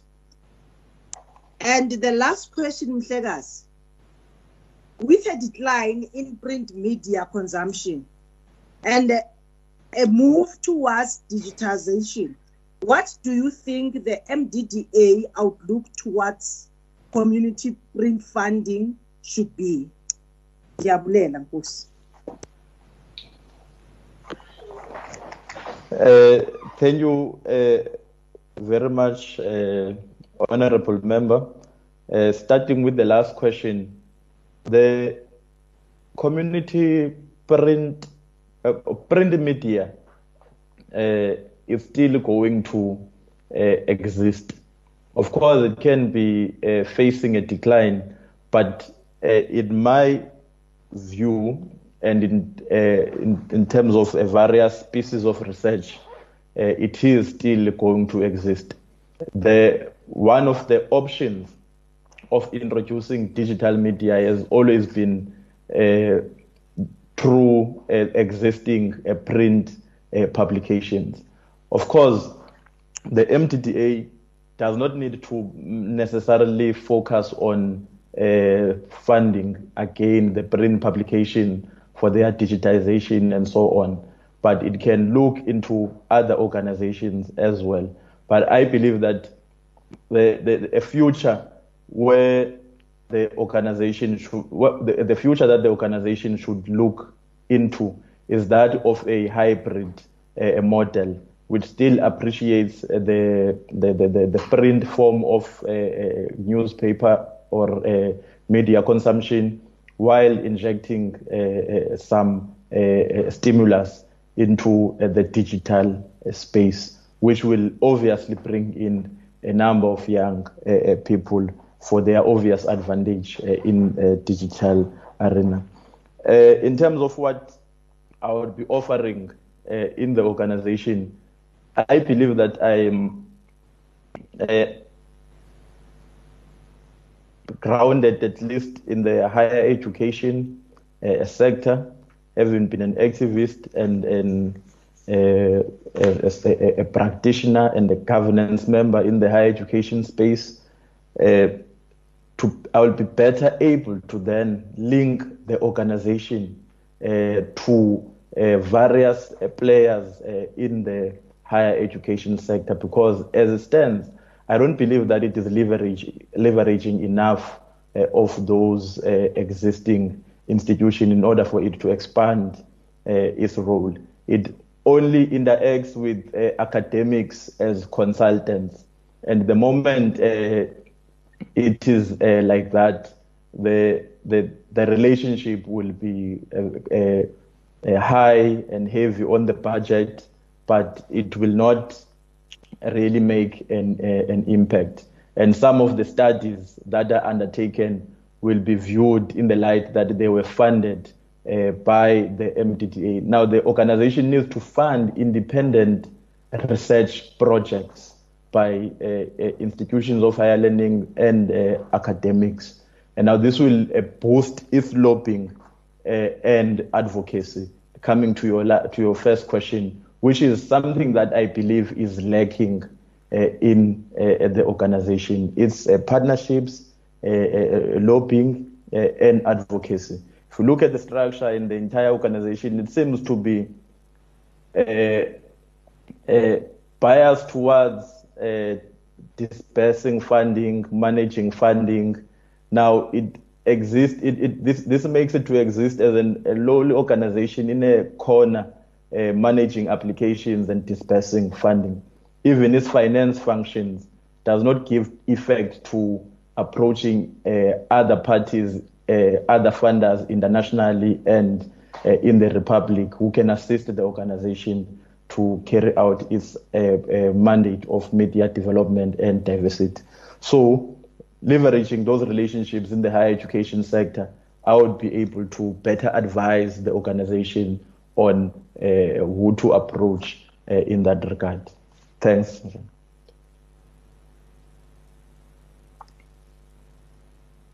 Thanks, Honorable Kubeka. I'm sure your questions have been answered. I think for me, it's really to just pick up where I think I didn't capture it well as I take my notes from what members would have raised. Just again on what Honorable Majozo would have raised about encouraging young people and so on to apply. The reality we are dealing with at this point in time is that, yes, diversity in terms of voices, but the current reality is that many of these community radio stations receive licenses, they operate but collapse in the process. So whilst you call for more applications, there's still an issue about sustainability. And therefore, besides what MDDA would do under normal circumstances, but what is your perspective so that we understand what you bring in yourself that can change that that situation around? So I think it's important to still speak to that. But I think you are raising an interesting point about international funding and so on. Just to take back the Orania discussion that has been going on, there's also that worry with international funding as to the influence you have to culture and other things in different states. And maybe you can also say what's your take on that. I'm sure you understand that sometimes funding has got strings attached. That's what I'm talking to, which then influences culture differently and so on. So in that context, yeah. Thank you very much, Chair. Starting with that question, the point that I was making was in relation to leveraging some of the relationships. If the MDDA was properly leveraged and proper reach and participating in various fora, it would form partnerships, even with people that can be referred to, or countries that can be referred to as progressive countries in the interpretation of South Africa in this approach to international relations, the BRICS countries. Now, but also there are multilateral institutions that the country participates in, which have, for many years, have had funding that is for the promotion of media development and for literacy overall.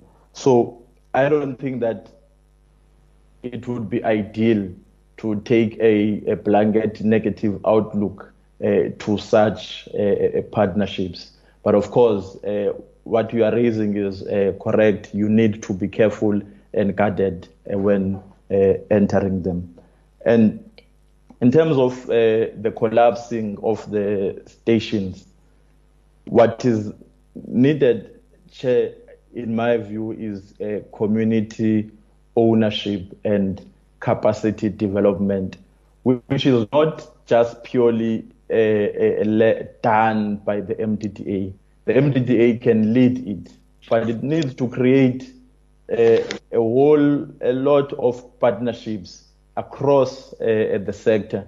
And I think this is the proposal also that comes out strongly in the print and digital media transformation process that was done in 2013, that you need to have various local authorities, institutions of higher learning in various localities, and NGOs supporting community stations in an effort led by the MDDA.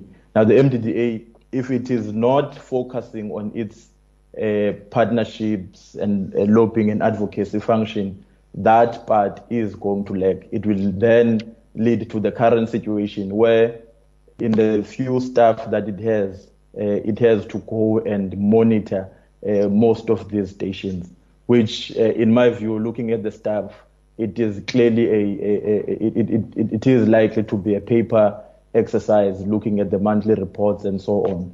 So there needs to be community ownership and the involvement of various players, even in the boards of these organizations. Thanks, Chair. Thank you, Mr. Buku. I think all members now have had an opportunity to interact with you. I'll give you a minute before I formally close this interview for you to make the point you would want to make as your departing point to the committee. Thank you very much, Chair. As a departing point to the committee, I know I've served in the Council on Higher Education, a structure similar to the MDDA in terms of its independence requisite. Whilst there's a structure is a statutory body for the higher education sector, I believe that it gives me enough experience and exposure in the governance of a structure such as the MDDA.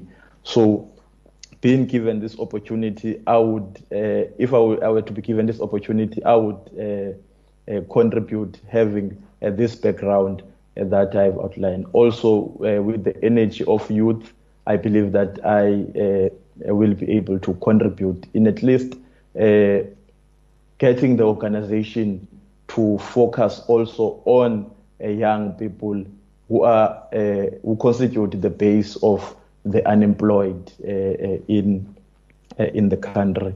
But I believe, Chair, that the organization itself should be independent, impartial, and without a fear or a prejudice. And it should try to diversify the media sector of South Africa so that it gives the people of the country enough capacity to participate in democratic decision making and in living their lives. Thanks, Chair. So thank you, Mr. Buku, and thanks for interacting with us. As you said, it's an interaction. We learn from you, and I'm sure you'd have also learned from questions of members.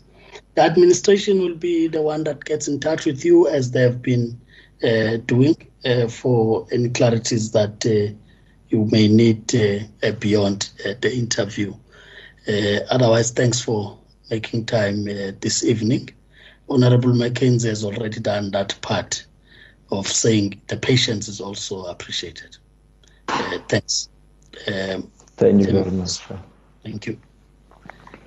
Temikosi. Hi, good evening, Chair. Good evening, honorable members. Mr. Mbugwe just left us. We are now joined by Ms. Sibusisiwe Chimombe. If you notice, she appears as Ms. Portia Bopela. That is her, our candidate. Ms. Sibusisiwe Chimombe, who's been patiently waiting. And then we have one more candidate that will come after Ms. Chimombe for the day, Chair. So over to you. Thank you, Chairperson.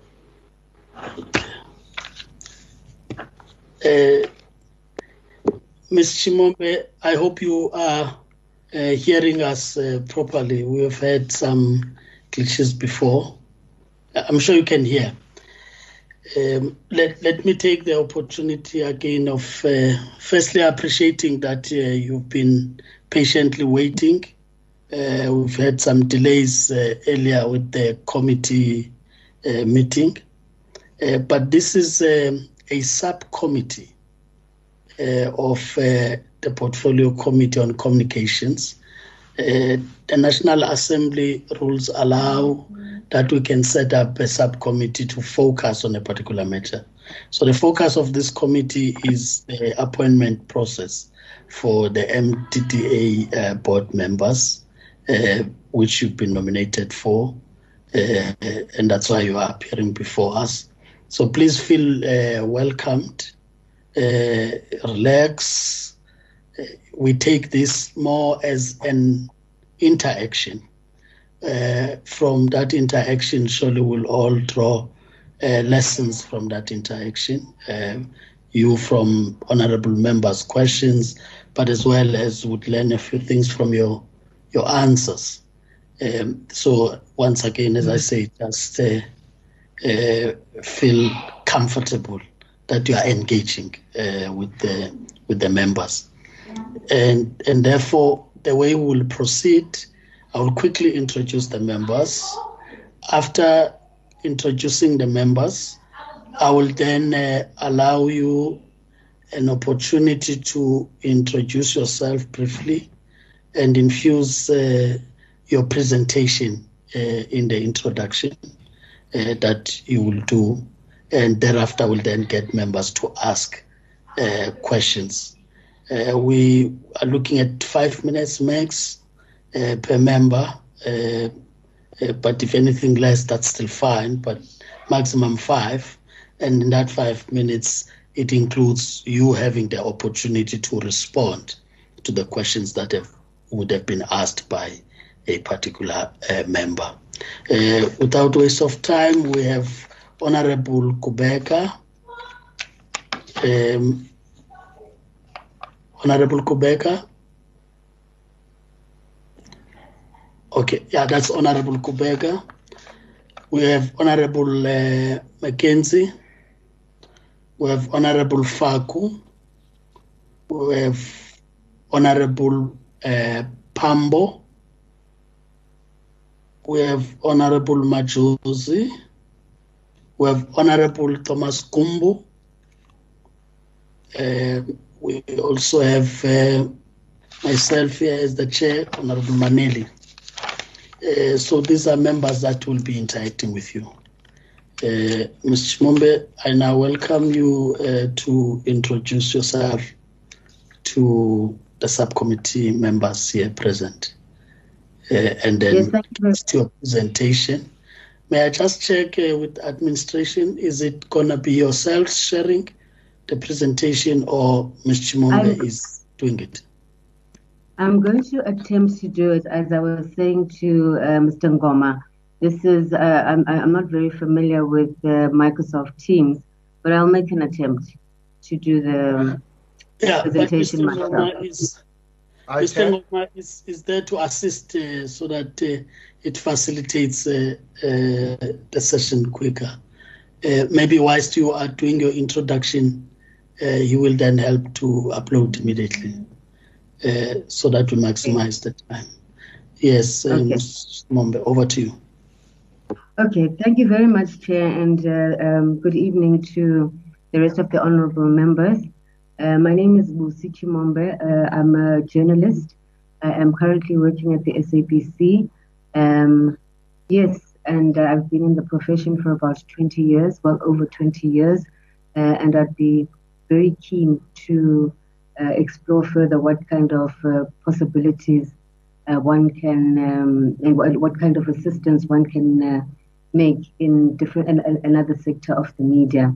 I'll go ahead with my presentation now. If I can have the first slide. As you know, it's to do with the role of the MDDA. And for me, the Media Development and Diversity Agency, there's 5 important roles, which are the promotion of democracy, social cohesion, good governance, capacity building, and research and advocacy. Can I go to the next slide? In terms of the promotion of democracy, you're very well aware that the media constitutes the 4th estate in the architecture of any democracy, which includes the executive, the legislature, and the judiciary. And the role of the media in democracy is to ensure that the citizenry is properly informed so that they can make informed choices about how they're governed. So in terms of the MDDA's mission role, the MDDA's mission in creating an enabling environment for media development and diversity fulfills a constitutional imperative which is central to the functioning of a democracy. In continuing with the promotion of democracy role, we know that South Africa's democracy is built on the 1996 Constitution, and the mandate of the MDDA comes from Section 16A, which basically talks about the right to freedom of expression, freedom of the press and other media. And the MDDA, therefore, is the statutory body which gives concrete expression to this section of the Constitution and from which the organization itself derives its mandate. Can I go to the next slide? Mr. Ngoma? Hello, Mr. Ngoma?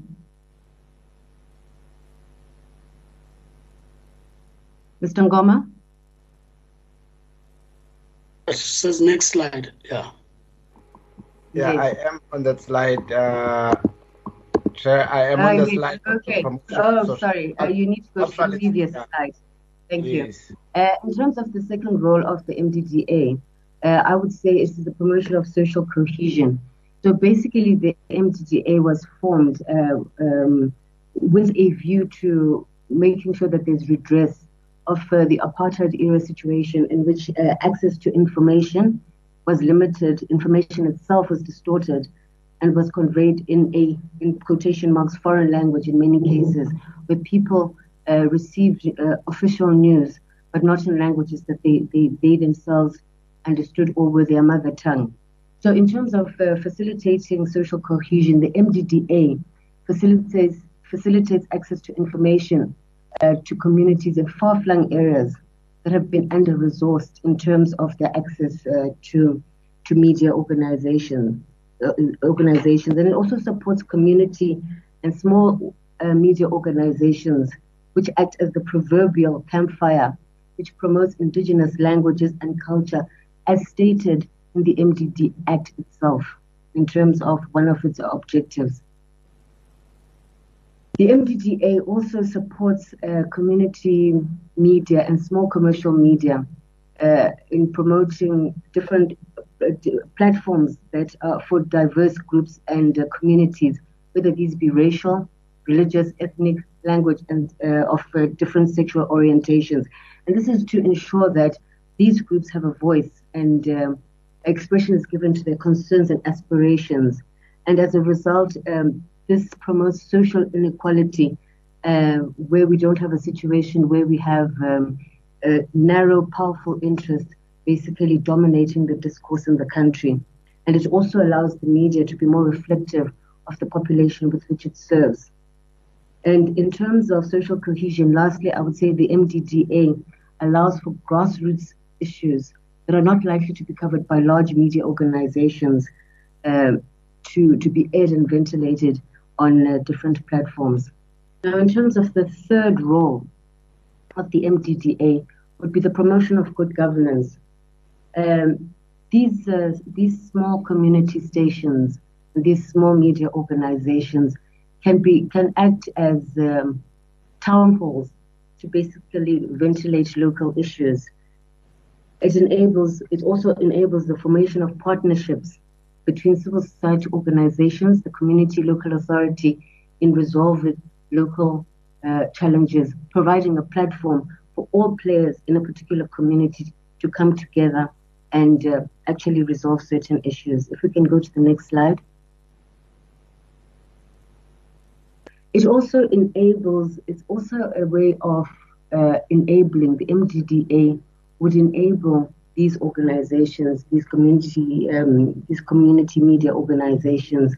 It allows for them to become a feedback loop for local authorities on service delivery. So in terms of the talk shows that you have on these community radio stations and TV stations, discussing what are some of the issues that are facing and the challenges that are facing the community, then local officials and municipalities can pick these up as a way of using this to improve their service delivery record. And perhaps lastly, in terms of promoting local politics, and we see this particularly when it comes to the elections, it allows the MDDA assist in allowing. Can you hear me?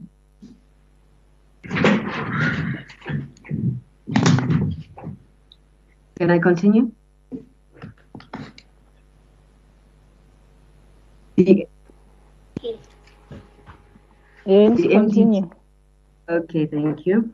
In terms of local politics, we normally see a situation where, especially in local government elections, we see a lot of people voting for large political parties, and this is simply because they don't actually know some of their local leaders, which is why you never see independents being actually elected in these local government elections. So in the MDDA actually assisting in these community stations, what can happen is that people can familiarize themselves with their leaders in that particular community, thereby improving governance. The fourth role of the MDDA is that it assists in strengthening the capacity and sustainability of the small media sector and community stations in terms of offering funds, subsidies, indirect and non-indirect subsidies, giving money for training and research and for capacity building journalists, and also in terms of other management functions, training other management functions, for instance, distribution, how distribution is done, marketing, that sort of thing. Basically making these organizations more sustainable and strengthening them. And then also it brings together practitioners in the different, in the sector, allowing them to network with each other to facilitate learning and best practice. I would say the last of the MDDA's role would be advocacy. So through the grants that they give for research and for training, it allows for issues pertaining to media development and diversity to actually be to conscientize citizens around some of those issues. That is the end of my presentation. Thank you for your attention. And yeah, I'm done with my presentation. Yeah, thank you, Ms. Chimombe. I will now allow honorable members to ask questions in the order we've been following. Honorable Maskumbu, followed by Honorable Mackenzie, Honorable Faku, Honorable Pambo, Honorable Machozi, and Honorable Kubeka. That's number last. Honorable Kumbu. Thank you, Chairperson. And good evening to Mr. Mombe.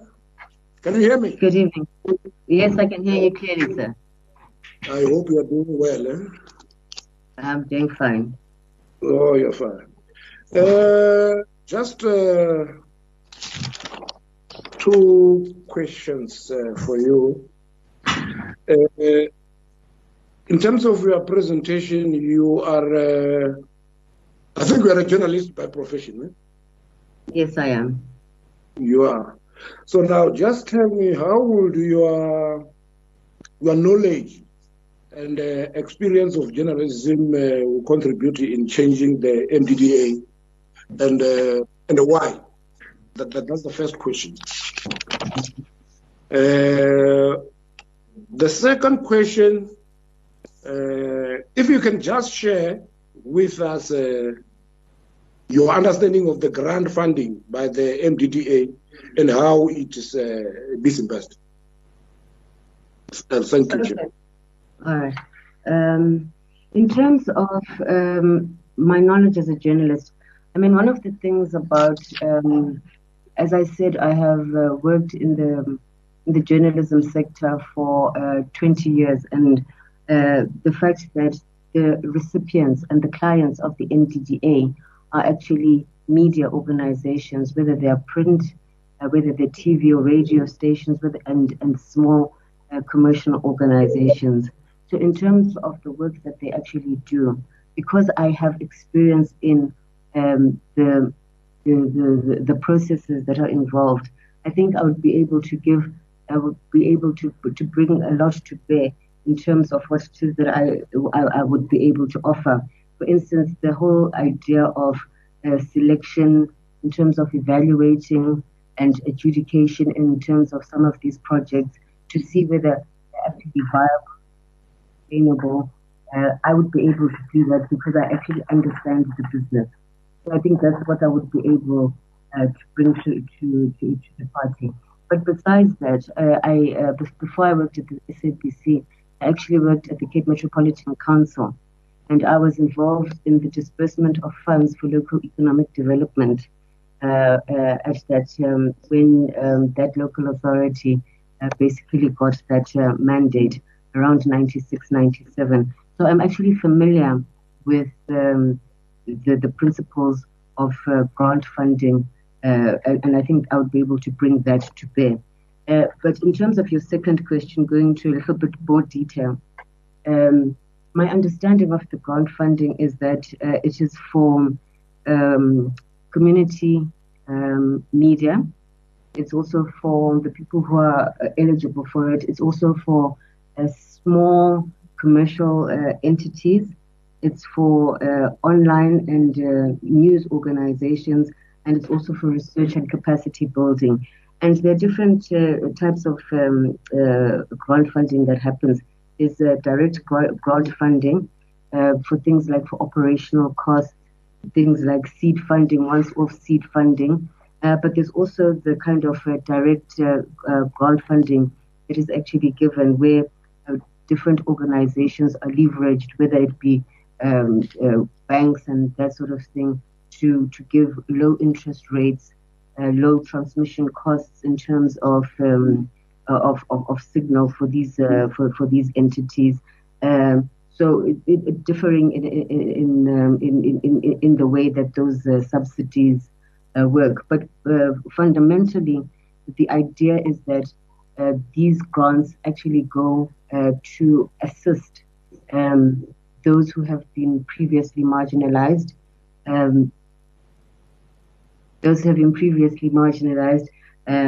disadvantaged, particularly from an indigenous language point of view, and ensuring that there's some kind of socio-economic empowerment that comes out of some of the grant funding that is dispersed. Thank you. Thank you, Honorable Kumbu. I'll now take Honorable McKenzie.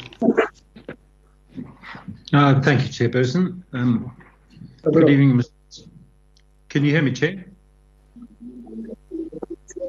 Yes, I can hear you, Honourable Mackenzie. Thank you, I'm sir. still honourable. And thank you, Mr. Chimombe. Thank you for coming through. And sorry for keeping you waiting again. I love journalists. I really do. Ma'am, the South African Broadcasting Corporation has a public service mandate which enables it to come before the committee last week and say they're going to need 1.9 billion rand from government. And things are tight and getting tighter all the time. And the reason they can do that is because they have what they call their public service mandate. They have a they have a duty to deliver information, infotainment, entertainment to the South African people. Community media also has a public service mandate. How would you compare the two, the mandate of the SABC versus the mandate of community media when it comes to addressing community issues? That's my first question. Then, obviously, you're fairly senior at the SABC, and your referees are peerless, as are your references. And it looks like you're very happy and very accomplished in your job. If you were to become a director of the MDDA, would you leave the SABC, or would you stay in your current role? And I don't think the two are necessarily joint. It's not a requirement. But would you? And if you stayed, would you see any conflict of interest between community media or community broadcaster and the SABC?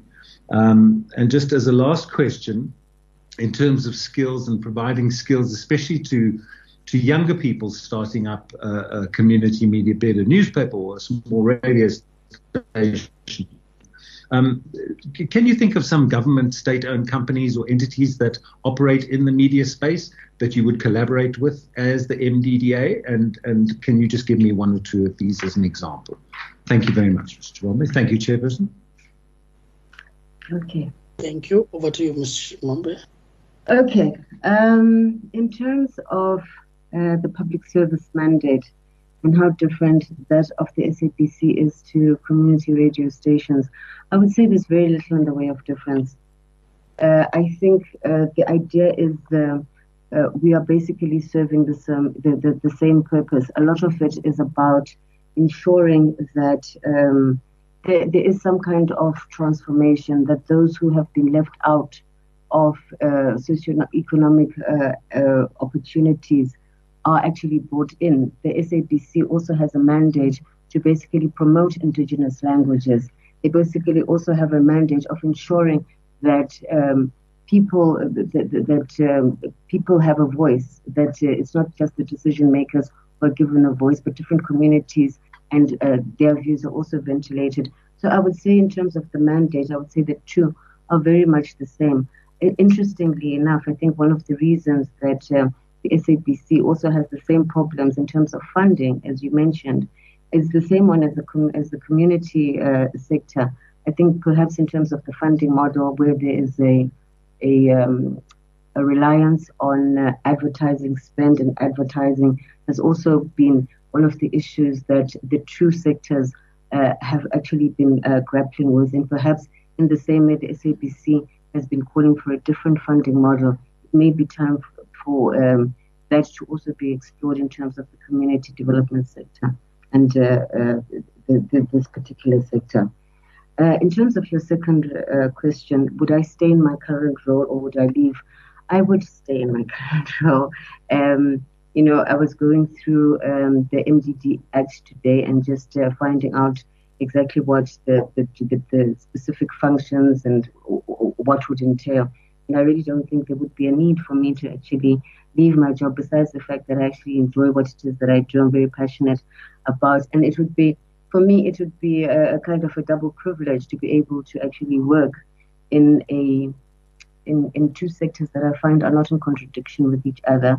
And in fact, I probably would be able to do more in terms of helping one or the other. I mean, I for the longest time, in terms of our feeds from the SABC for various events, we have been asked by different community radio stations, particularly if they can actually if we can actually assist them in accessing that. And it's something that, you know, particularly when I have been at the helm, I've been quite happy to do in terms of content sharing and ensuring that, you know, we can capacitate, you know, that sector without it just being about the levy that is collected for the MDDA.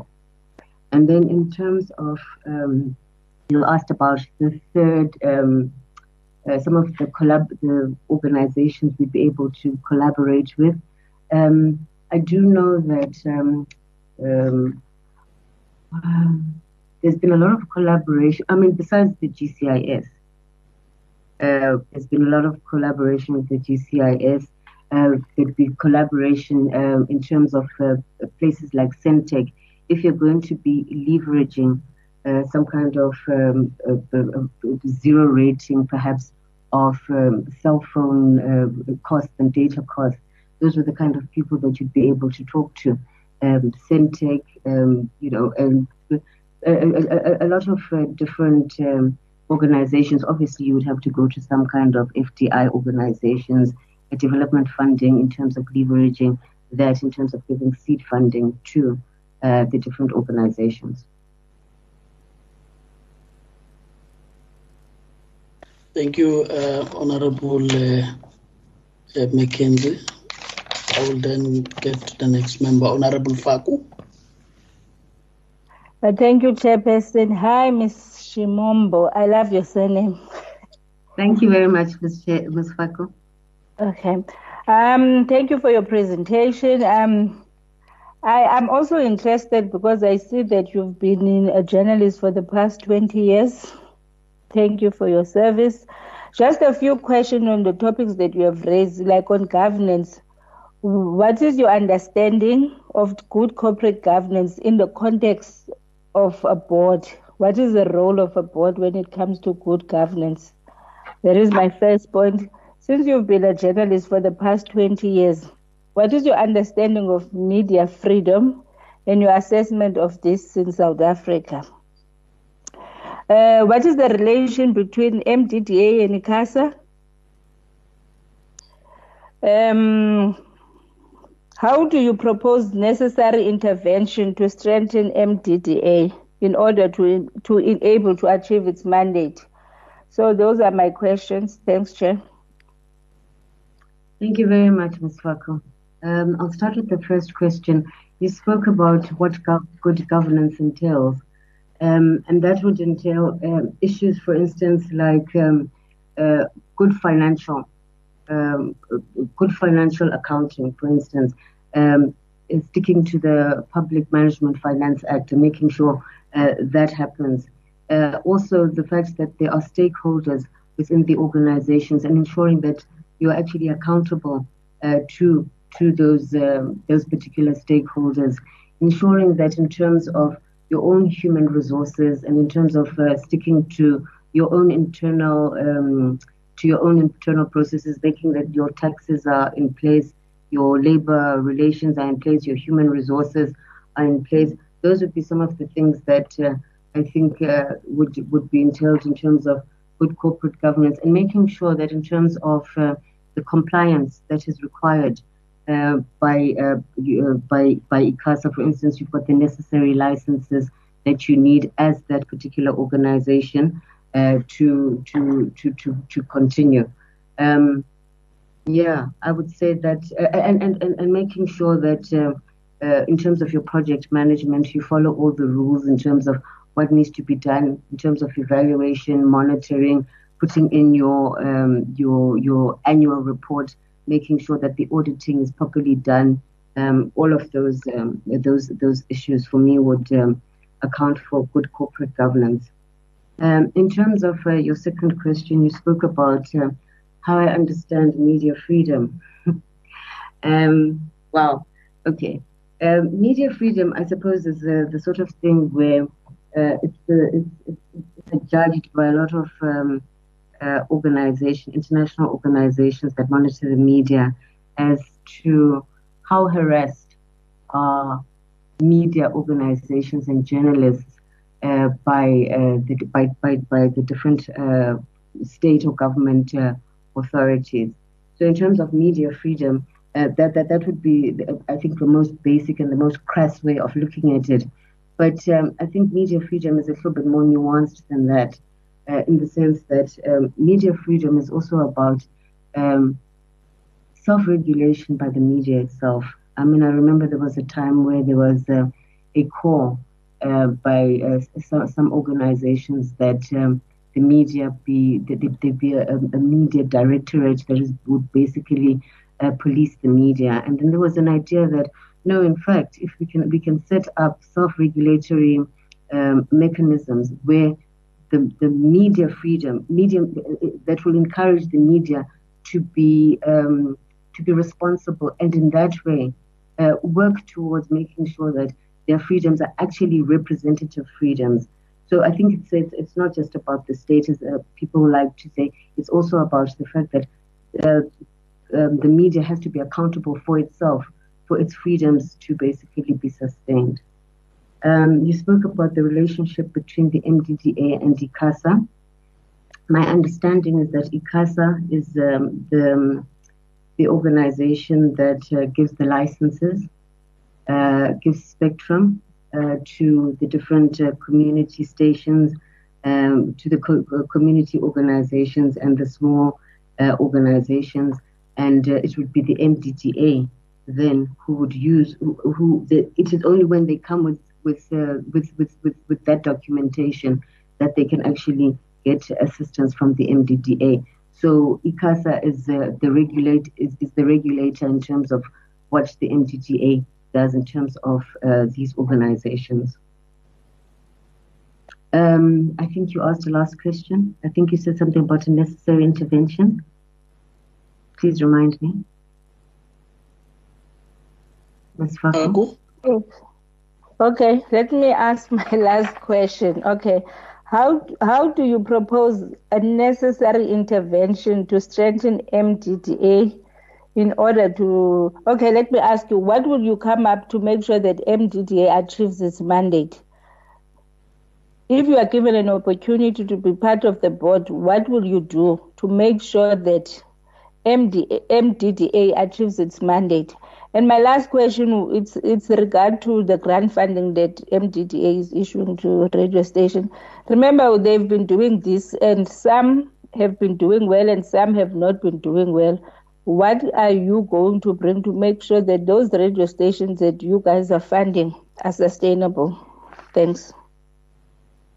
Okay, thank you, Ms. Faku. In terms of the interventions that I would make to the MDDA, look, I'm aware that the MDDA for a number of years has had fewer allocations in terms of the budget from the Department of Communications, and I think that's something that actually needs to be worked on. I mean, we understand there is austerity within government generally, but it does have an impact in terms of the kind of funding and the kind of support that the MDDA can offer.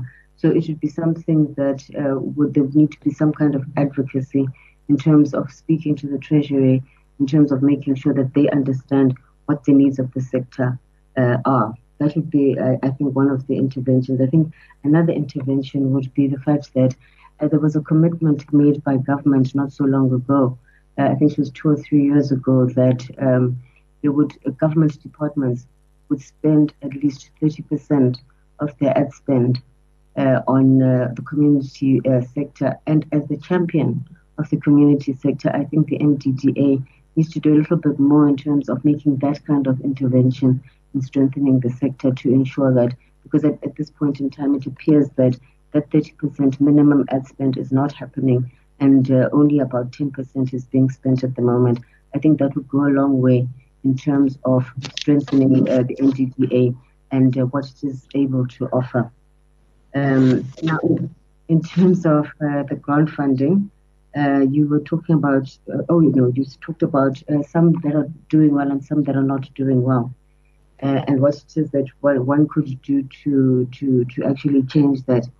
Well, the truth of the matter is that some of the challenges that that this sector faces are quite structural. I mean, one of the things that is a problem is, as we've mentioned, the advertising. And the point about it is that a lot of businesses are not do not feel like the sector is viable, in the sense that perhaps it has too small a footprint and therefore won't give value for money. And therefore, as a result of that, I think more needs to be done in terms of allocations to the MDDA to actually give, because if we are going to rely on the market, it's actually not actually going to work.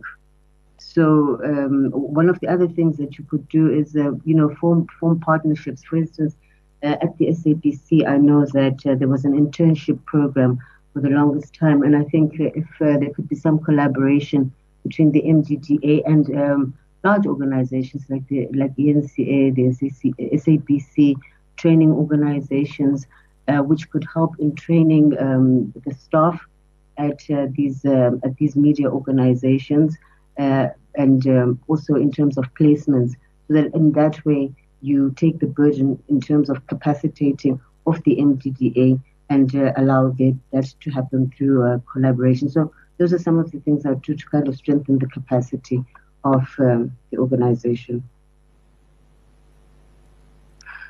Thank you, Honorable Faku. Honorable Pambo, do you want to pose a question? Thank you very much, Chair. Thank you for the presentation, ma'am. And it's very late at night now, so our energies are very low. But thank you for staying up. Question, and interestingly, I'm still fixated on understanding, and perhaps you would maybe assist in what you understand by diversity, and in diversity of voices, and how you would explain this in line with gender, race,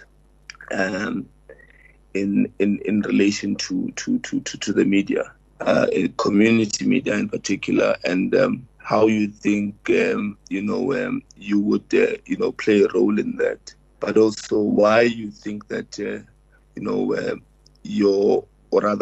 why the move from being a journalist to wanting to participate and shape MDDA in this sort of candidature that you are proposing, and if you were to be a board member tomorrow, what are the what is the lack that you see in diversity in alongside gender and race, how you would bring about the change, considering of course the economics, what it costs, the budget, and how would you then stretch so that you achieve what you understand. So it's, in essence, what I'm trying to understand or trying to get from you is to provoke you rather to then speak to what you understand by diversity, but to speak to it directly in line with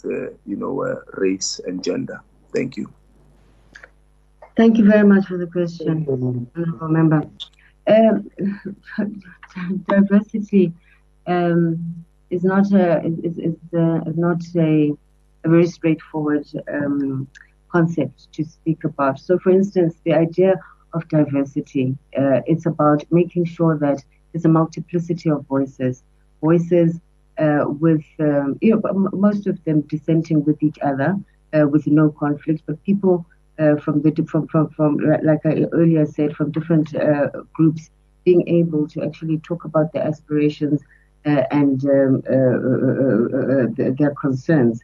But diversity is a little bit more than that. And one of the reasons why we need diversity is because, like I mentioned earlier, what happens is that if you don't have a lot of this multiplicity of voices, what happens is that the narrative is taken over by those who are elite, those who have special interests, those who are pushing whatever it is that they want to push at the expense of other people, which is why we need to have that diversity.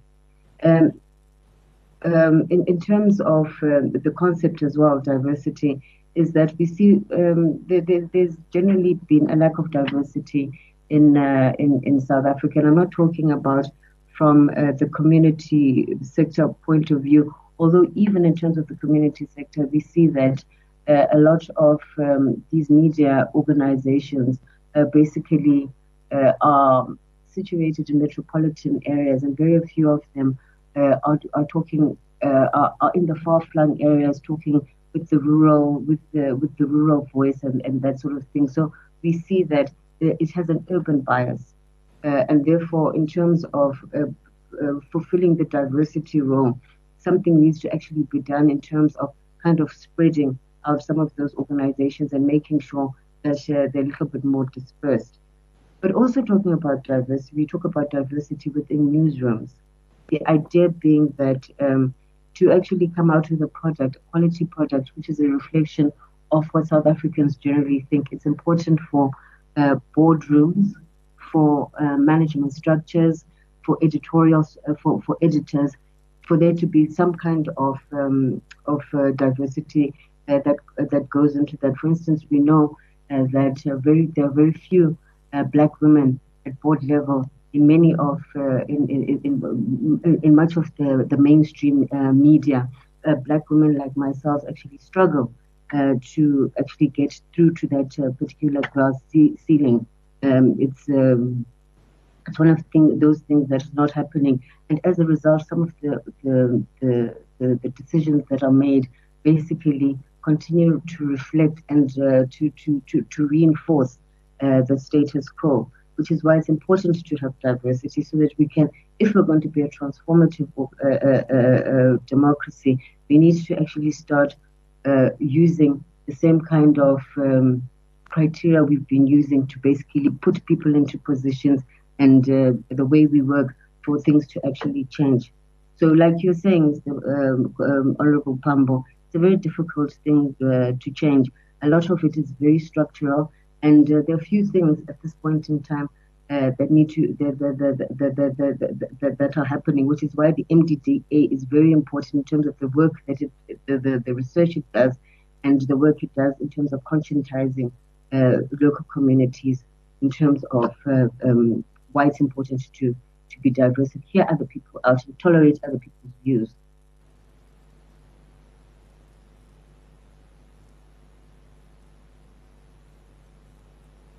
Honorable Pambo, I hope that was enough. Well, Chair, if you allow, I think well, you've essentially covered what your understanding of diversity is. Perhaps more pointed would be in relation to race and gender, as indicated essentially in the provocation. And perhaps if you could speak to that. And I think what is nice and interesting about what you gave as diversity is to speak to, well, I mean, I suppose broadly, to the dominance of the narratives in many instances, or as more of a top down as opposed to a bottom up, or a more all direction sort of narrative as would be covered by the media. But in essence, I think if you could just speak pointedly on gender and race. Thank you. If I can, if you could just pinpoint exactly to me what exactly about race and gender you are speaking to. What exactly do you want to find out from a race and gender point of view? So what would you be? So if you were a board member today, do you think that there is a issue to be addressed in relation to gender, in relation to race, essentially? Let's just put it that way. Well, in terms of broadly, in terms of the community media sector, I don't think that from a race point of view, I think I would assume, and from what it is that I listened to, I would assume that particularly from a geographical point of view, many of the people that will be running these stations, who work in these stations, will be people of African descent, Black people.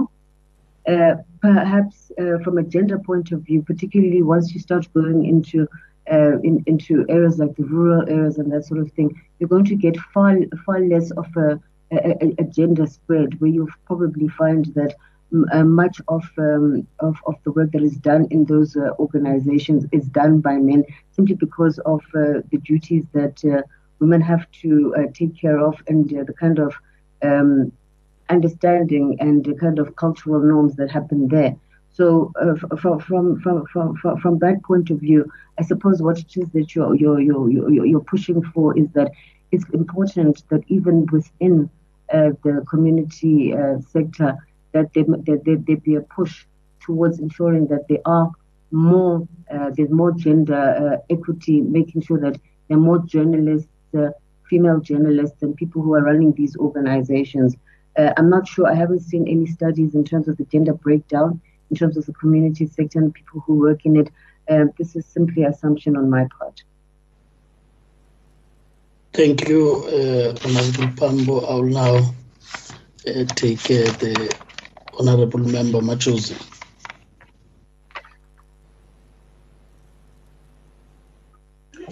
Thank you, Chair. Good evening, Ms. Chimombe. I hope I'm pronouncing your surname correctly. It's perfect. Okay, thanks. Thank you for the presentation. My question would be one. Considering the challenges that are encountered by the MDDA board, which are a backlog of projects accumulated and with no prospect of being able to clear, given the limited funds that are there, such backlog with the principle of first come, first serve has meant that in some cases, the MDDA is required to select projects for approval that applied in 2010, which may no longer be compliant or have relevance to the current landscape. What decisive decision, if you are appointed as a board member, would you take biting the bullet according to this statement that I've just made? Thanks. Thank you for that question. My understanding is that that bullet has already been bitten, in the sense that in terms of the process now being followed, I think it was from last year, I think it was last year. I remember reading that now it's no longer going to be on a first come first serve basis, and what will happen is that there will be a cutoff date. If there's no more money and the projects have been bought in, I think there's a submission of applications on a biannual basis, and you take once that quota has been filled in terms of what funding is available, then the cutoff comes back, and then nobody's going to be standing in line for the next couple of years. And I think that's a proper strategy, as you say. If you put people in a line in 2010, the conditions have totally changed from 2020. So I think it was a proper decision to take on the part of the MDDA. Chair, just a follow-up. I just wanted to check if you do know that even if there is a cutoff date, but all applications submitted by the cutoff date will be considered, with those applications that are successful and those not successful being informed immediately.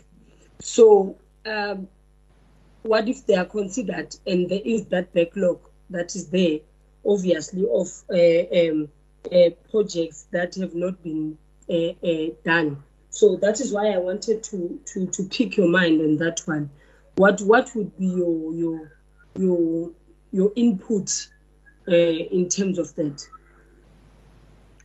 Honourable member, I think we have to accept the fact that although it would be ideal to fund as many organizations as possible, and as many organizations as possible, it's not particularly possible.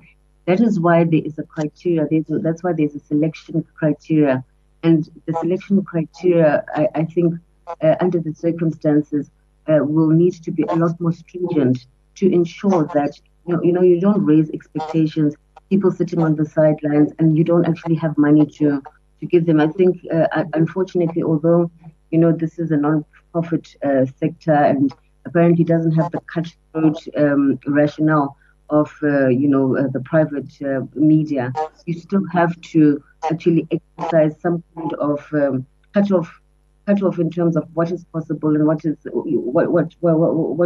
possible.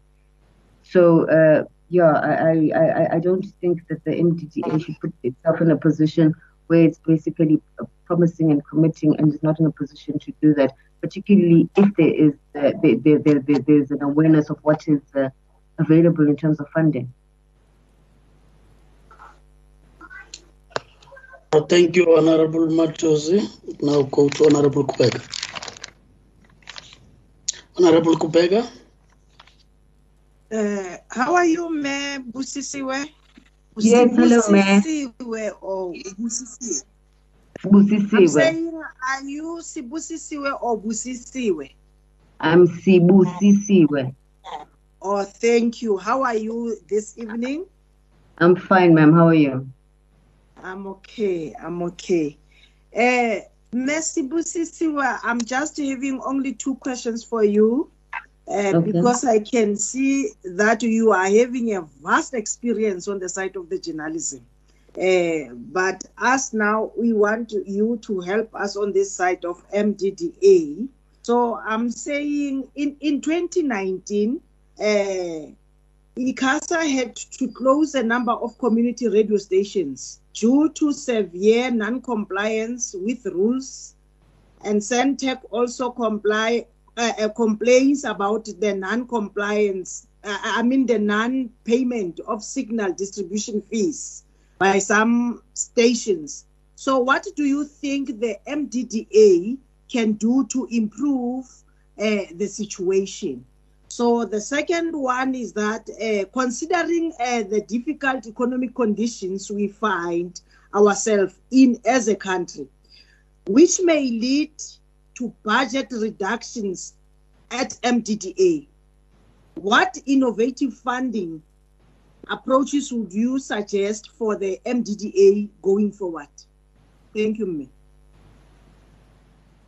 Yes, I am aware that particularly last year there were at least 40 or 43 stations that were actually closed down because of non-compliance. And I think I remember that the MDDA was up in arms actually in terms of the fact that ICASA took that particular decision to close them down, basically calling for greater training and capacity building in terms of training, in terms of how to comply with the governance aspects of things. So, the issue is that in terms of the collaborations that the MDDA makes with other organizations, there are a lot of places that you can go, TVET colleges, where you can make a collaboration and say, we need people who, we need some help in terms of financial training and accounting, in terms of auditing and, how we capacitate the staff at our particular organizations and these companies to actually do that. Compliance is not something that you can do overnight. It's something that actually has to be, you have to train for. And in terms of transmission costs, the truth of the matter is that a lot of these community stations have been complaining for the longest time about the high cost of distribution of signal and transmission. And I think up until this point in time, nothing really has been done. I think some of them, or 1 or 2 of them, have tried self-transmission, getting transmitters of their own, but have been unable to actually maintain these. So, I think in terms of dealing with transmission costs, perhaps maybe Centec shouldn't be the only game in town. Maybe there should be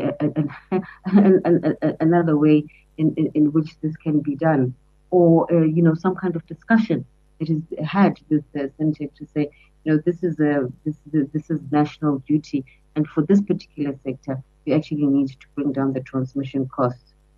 I don't think you can leave them to their own devices, because as we know, a lot of the funding that they get is not a lot of funding. So it's about bringing down costs.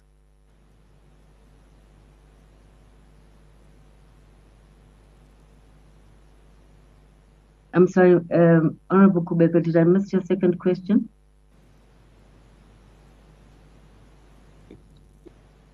Honorable Kubeka, unmute your mic.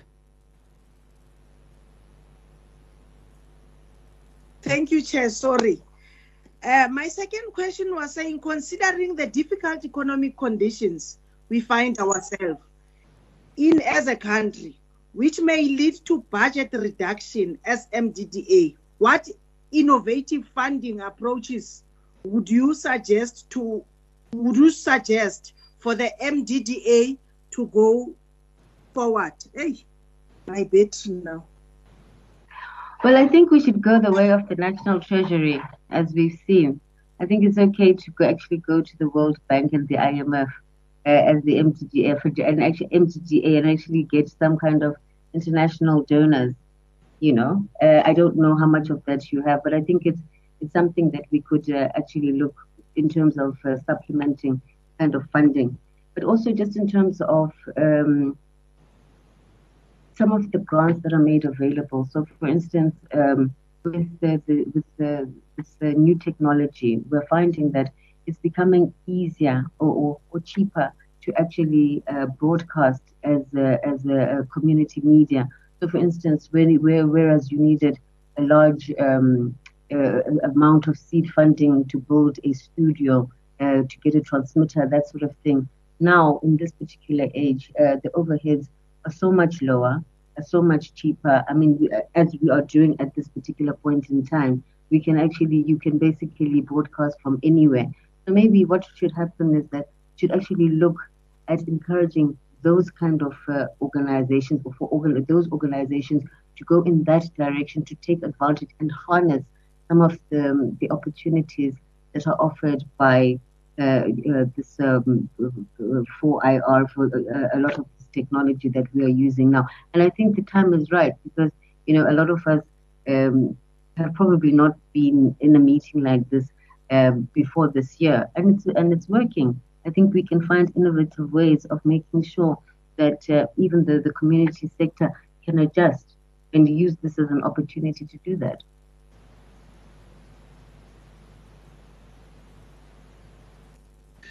Yes, Honorable Kubeka, you've been answered on your questions.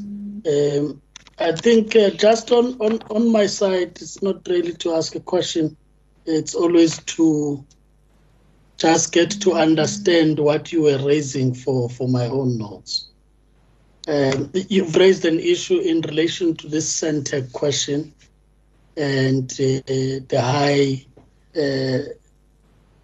costs that community radio stations experience. I think what I want to get there is, I'm saying outside of what you understand to be the role of the MDDA. The point is the infrastructure that is put there is funded by MDDA, and another state-owned and a regulator will then close that infrastructure from operating, right? Because either governance structures are not complying, or because they don't pay the Centec part. What can be done proactively by the MDDA so that it doesn't look like just putting out funds and then the infrastructure is there, but you are not there when these community radio stations experience those problems, so that you don't get to a point of closure when there's such a huge investment that has been put on the infrastructure. So what would be your perspective on that? As I say, outside of what is said, to be normally, this is what the MDDA will do. In particular, the 43 radio stations you talked about. Yes, I understand. Thanks. In fact, it's actually a very tragic situation. Not only does it speak to the closure and the loss of livelihoods of the people who work in those particular companies. But it also speaks to how the cooperative governance model of the country, where you basically have, like you say, different government departments basically working at cross purposes, is actually a little bit embarrassing, because what should happen is that you should be working in collaboration with each other. Now the issue is that I'm not sure if what kind of cooperative governance arrangements that you would have. Would you be able to go via the likes of COGTA, although I know that's local government and traditional affairs, but there should be some way in which within the basic the different meetings that you have, MINMEC and those kind of meetings, where there can be some kind of discussion in terms of these kind of issues, because like you're saying, it's actually a waste. It's actually an embarrassment, and that fostering the kind of trust where you can actually have these discussions before people have egg on their faces. I'm not quite sure at this point in time the inner workings of how the thing is done politically, but I'm sure there's a way of ensuring that there is some more of a collaboration going via the Department of Communications, for instance. There's the lead organization. MDDA also falls under. So it would be a matter of also trying to get some kind of input from the Minister of Communications to ensure that these portfolios under his or her umbrella are not working at cross purposes with each other. Okay, thanks, Mr. Chimumbe. I think all honorable members have had an opportunity to interact with you. I know it's very late, like other members would have said, but we still appreciate that you've been able to interact with us. I would give you a minute to just make your last point, departing point to the committee, and then we can close the interview. No, thank you very much for the time that you've given me and the privilege to actually present to you. I don't have much to say. I suppose all I'd really would like to know is how long would this process take, and what are some of the time frames. But besides that, I think, like you said, it has been quite late, and perhaps whatever communication happens after that will happen after the fact. I think everybody is quite tired. And thank you very much. Okay.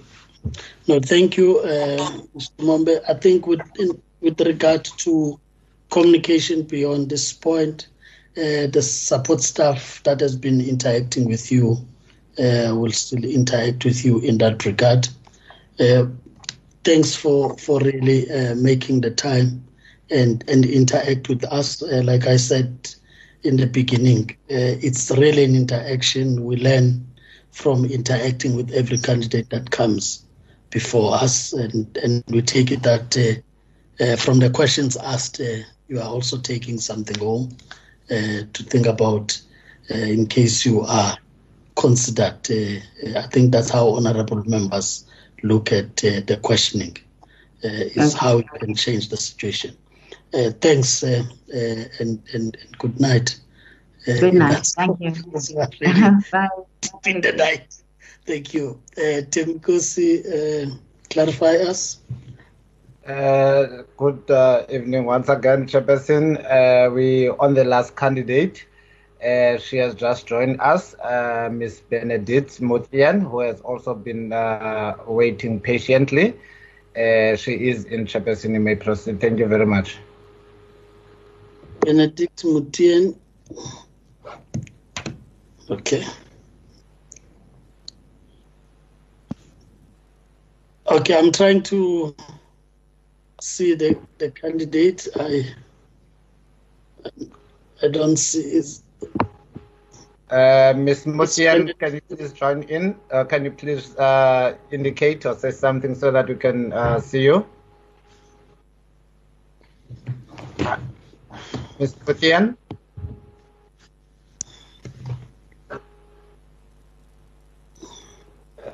Chairperson,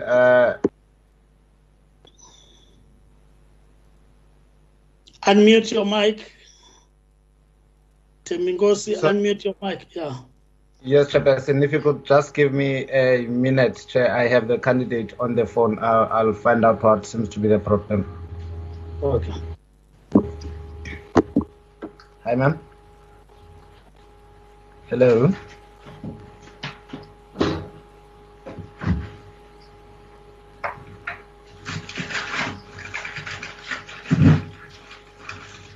And my WhatsApp. Sorry, what comes up?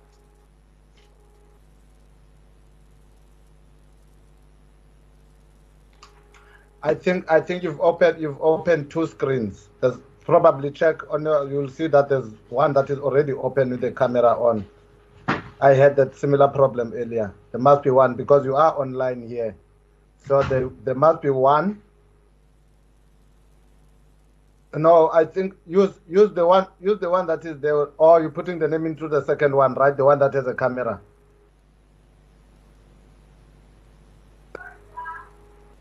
Are you? Yeah, they are both in. It should be there now. Oh, thank you. Okay, my apologies. Technology is a challenge at best. Let me close the other one. All right. Hello. Thank you for your patience. Yes, we can see and hear you now. Great. And proceed. Okay. Once again, good evening, Ms. Muthian. And really, we really appreciate your patience. We've been running behind time, given the committee meeting we had before this. We really appreciate your understanding and that you are still here waiting to interact with the committee. Let me take this opportunity to officially welcome to this interview. We just don't call it an interview, as I said. We call it just an interaction because through that interaction we can learn a few things from you, and surely from the questions you'll have something to take home. This is a subcommittee of the committee in the National Assembly, the Portfolio Committee on Communications. The National Assembly rules to make provision that we can set up subcommittees to focus on a particular matter. So the focus of this committee is purely about the appointment process for the MDDA board, of which you've been nominated, hence you are appearing before this subcommittee. Just to clear how we are going to proceed from here, is that would give you an opportunity after a brief introduction of the members as to who's here. We'll then give you an opportunity to briefly introduce yourself. In that introduction, you will then infuse the presentation. And I'm sure you've already had discussions with Thembi Nkosi as to who will share the presentation. So we'll just get to the presentation. Immediately after the presentation, honorable members will engage with you. Maximum 5 minutes per member, so it can be less, but the maximum will be 5. And in that 5 minutes, it includes both the question and you answering to the question asked by the member. I hope we have an understanding on that. Just briefly, we have Honorable Kubeka as a member of the subcommittee. We have Honorable Mackenzie. See Honorable Mackenzie. We have Honorable Faku. We have Honorable Pambo. After Honorable Pambo, we also have Honorable Machozi. We also have Honorable Thomas Kumbo. So these will be members that will interact with you. I'm chairing the session, Honorable Maneli.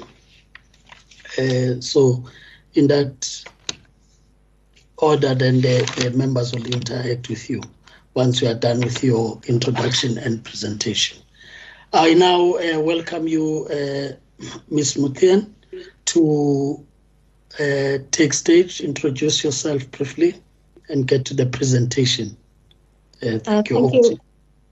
Sorry, thank you, Honourable Chairman. It's very late for all of us, and I'm really appreciating your time. If the kind people who are assisting us could please load my presentation. My presentation is very brief because, Honourable Chair, you had said 5 minutes only, and I always take my time very, very seriously. So the first slide is just me in relation to the Media Development and Diversity Agency, and I wanted to emphasize the M and D and D, Media Development Diversity. And the next slide, please. All of the work, slide 2, please. All of the work that we do in this country is grounded in our Constitution. There is, and it's 16 grounds for non-discrimination, which are all interrelated, from gender to freedom of religion, for example. The motto of our country is unity in diversity, diverse people unite, and we are also committed by constitution, by legislation, and by ethical imperatives to redress historic injustices and inequalities, which perfectly dovetails with the MDDA mandate around enabling an environment for media development and diversity, exclusion and marginalization of disadvantaged communities, supporting primarily community and small commercial media, ownership and control of and access to media, and redress for indigenous language and cultural groups that are historically marginalized. We talk about the development of human resources and training and the importance of capacity building, especially around the closure of some community stations that were non-compliant. Again, we speak about historically disadvantaged groups throughout of this. This is a very critical cornerstone of the work of the MDDA.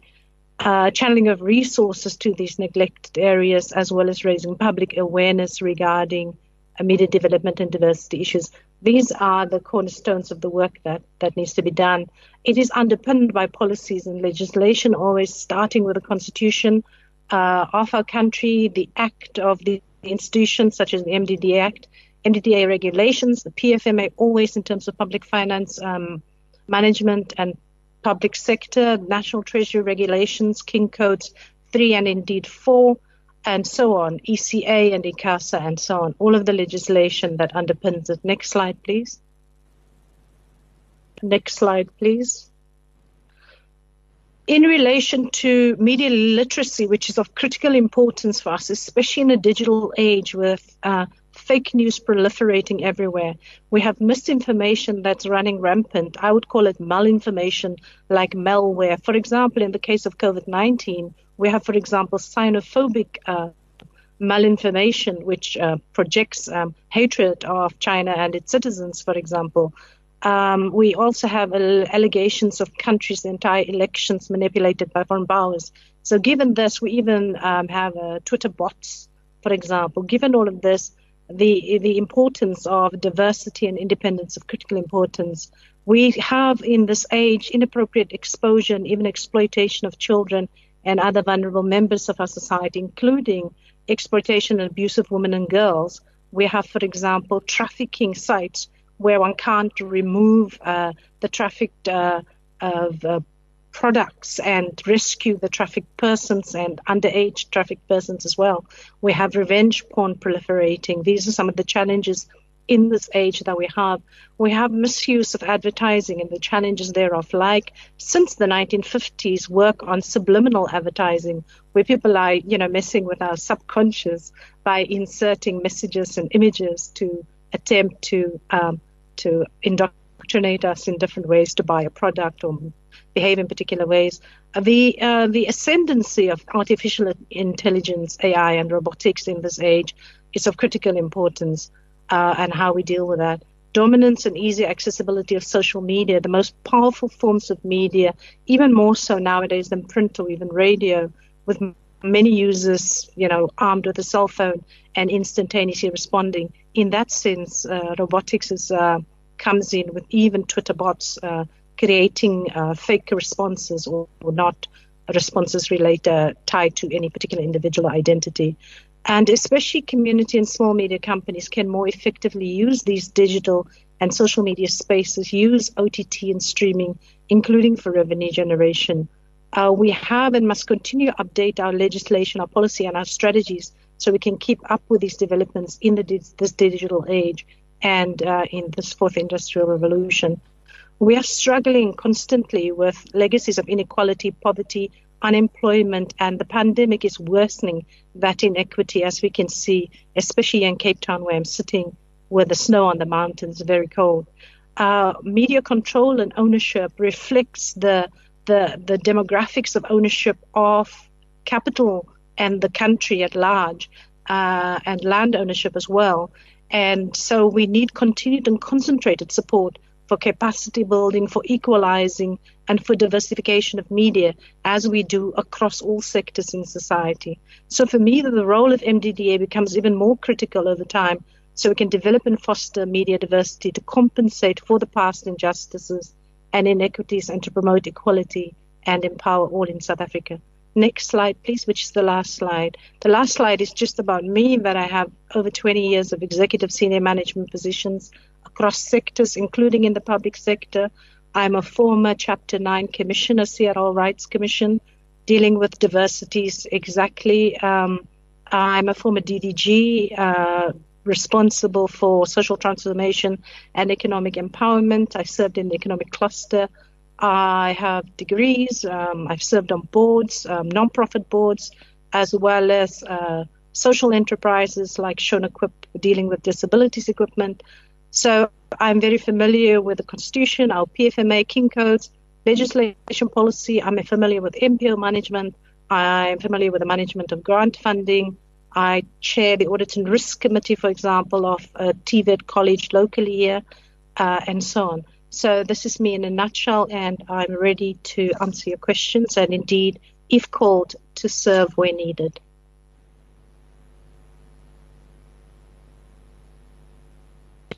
Thank you, Ms. Muthian.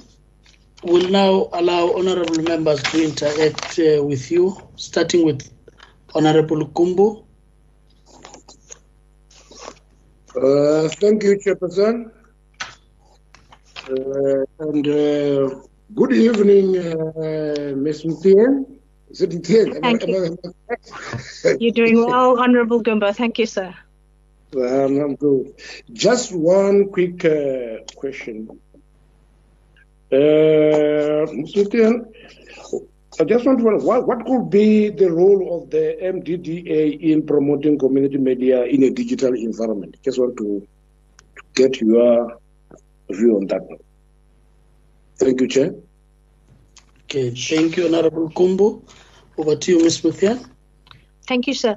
Just as the MDDA is historically promoted small print media like the local newspapers we receive and community radio stations like Bush Radio here in Salt River, Woodstock, down the road from where I live. As we move towards increasing use of the digital media, we need to move with the times, and the MDDA should and could very well increase its investment in terms of both funding, but also in terms of capacity building. Around the world, media are moving towards citizen journalism, where everybody armed with a mobile phone can make the news. When there's a robbery happening down my street, people uploading it instantly. So the ownership of the digital space by citizens themselves, empowering us as individuals and communities to make use of and to create media for ourselves and for the country and indeed for anyone else. So I think in some of these ways, the MDDA could be a powerful ally and a powerful agent of change and transformation and capacity building. Thank you, Honorable Kumbu. We'll take Honorable Mackenzie. Thank you very much, Chairperson. And thank you, Ms. Muthian, and from very cold Cape Town, very cold Salt River. I hope you've read all those books behind you. It's very, very impressive. I'm a nerd, sir. I'm a self-confessed nerd, I'm afraid. And you show it beautifully. Thank you for being brief in your presentation this late. We appreciate it. So I'll also be brief in my questions. Just in terms of new media, I had some questions on that, and I just wrote here, wow, because I thought your comments on new media and the exploitation of new media was spot on. So I'm not going to ask you any questions around that, except maybe in terms of skills. Do you believe that there's a particular skill set required by young people or middle-aged people who want to take advantage of these new media opportunities? And then in terms of political independence of community media, how do you see that? I mean, it's important in a democracy that diversity of voices are heard.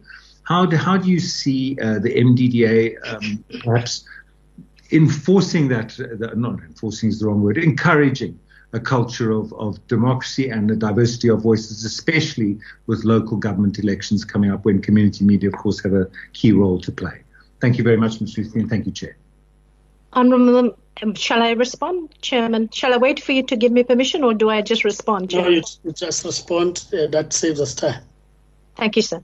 Honourable Mackenzie, these are very, very good questions. In relation to skill sets, it seems to me as if babies are born and they're born with a mobile phone in their hands and the ability to use it. Even mature people of retirement age are using mobile telephony and taking beautiful photographs of sunsets. Some of my relatives are sending me retired people using, telephony in the most profound ways. So I think, yes, we already have so much skills available, and everybody, knows how to use a mobile phone and to use the internet in various ways from the mobile phone and other technology.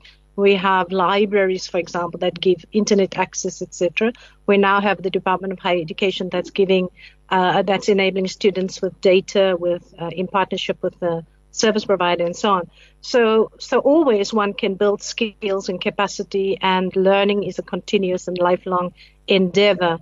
Referring to independence, political independence is of critical importance because it speaks to diversity. We are all different, and we are all together in the same country. So all these differences and diversities in the same space, and different communities will have different needs. For example, here in this community of Woodstock, they have particular needs. There seems to be a lot of restaurants and hanging around when it's not a pandemic and so on.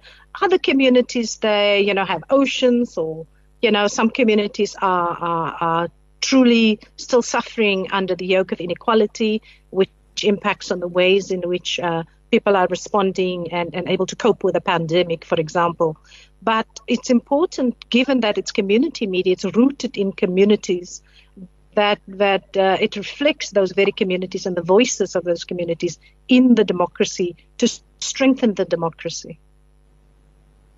I hope that answered your question, Honourable Mackenzie.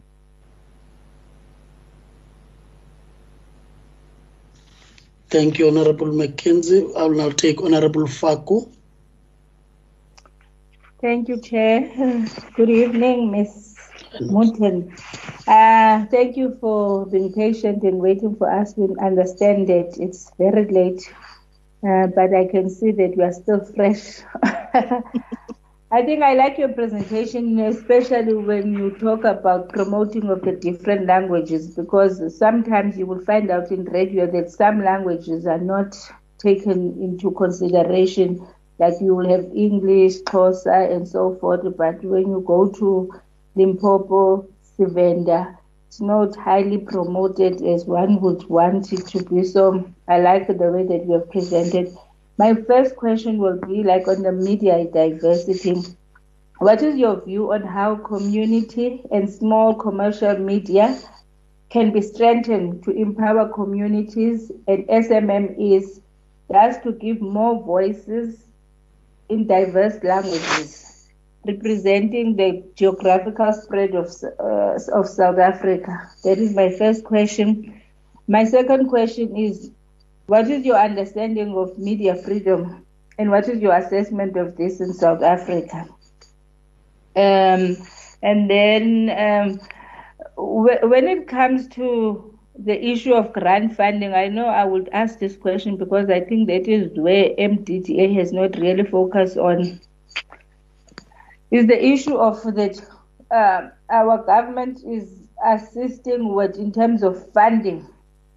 MDDA will assist the small radios in terms of funding, but you will find out that some of them collapse along the way. What is the problem? Do you think that you do regular monitoring? Is there regular monitoring? What tools can come into place so that you make sure that these radio stations that have been funded, they're sustainable and they create jobs and they do what they need to do? Thanks.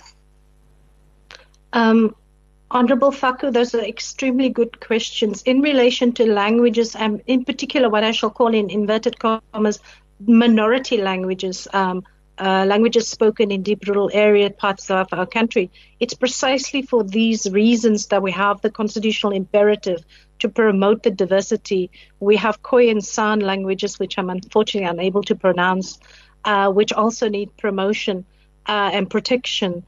So MDDA is perfectly placed and mandated indeed by legislation, etc., to promote this. There are ways and means in which small community media can be leveraged. For example, government at national level, filtering down to municipal level, they have set-asides for women, set-asides for youth, for black businesses, for small businesses, etc. We're looking at print media, for example, that are closing in part due to global recession, but in part also due to the pandemic.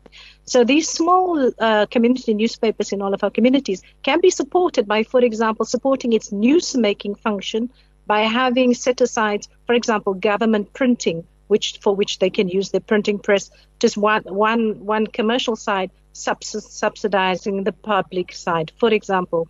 It can establish partnerships with, for example, TVET colleges in terms of capacity building. What is of critical importance is the need to build capacity. NGOs or the non-profit environment has similar challenges to community radio and small commercial presses. So on the one hand, we need capacity building, we need to train people, and I see on the MDDA website they've developed coursework on corporate governance for the NPO sector. But they need capacity building, they need mentorship, they need hand-holding, and simultaneously they need you need a bit of a carrot and a stick method. People need to be held accountable. When you have public funds in your hand, you can't mismanage it. And so a level of stronger accountability is also needed at the same time. It's like having rights and responsibilities at the same time. So there are ways and means in which we can access funding by partnering with the CETAs, indeed establishing an academy for community media in which, like the TVET colleges, some students pay the fees and can afford to pay and cross-subsidize those who cannot afford to pay. So there are ways and means in which one can work creatively to build capacity, to generate income, etc., at a community level and getting the support of the local community businesses on board.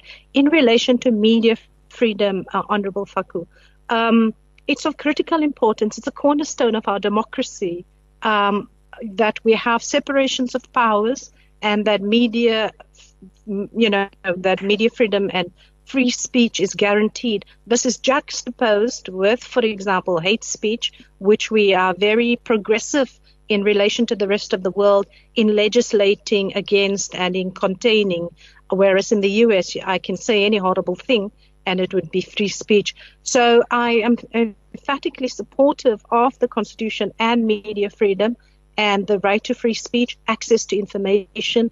All of these are constitutionally and legislatively mandated. And of course, we are compelled to support it, whether we agree with it or not. But indeed, I'm happy to say I agree with it. Thank you, Honorable Faku. I will now take Honorable Pambo.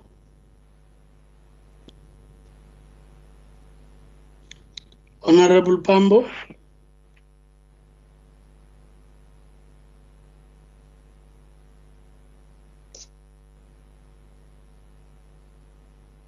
Okay, we'll pass Honorable Pambo. Maybe he's experiencing connection challenges like it's the case this side with the weather. Can I then move to Honorable Majosi? I see Honorable Mackenzie. Just before I go to Honorable Majosi, your hand has been up.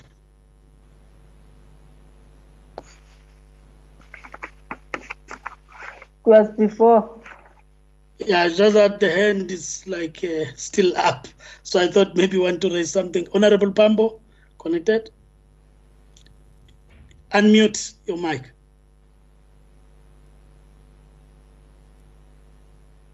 Unmute your mic, Honorable Pambo, so that you speak. Your mic is muted, so unmute it. Yes, you can then speak. Can we hear now, Honorable Pambo?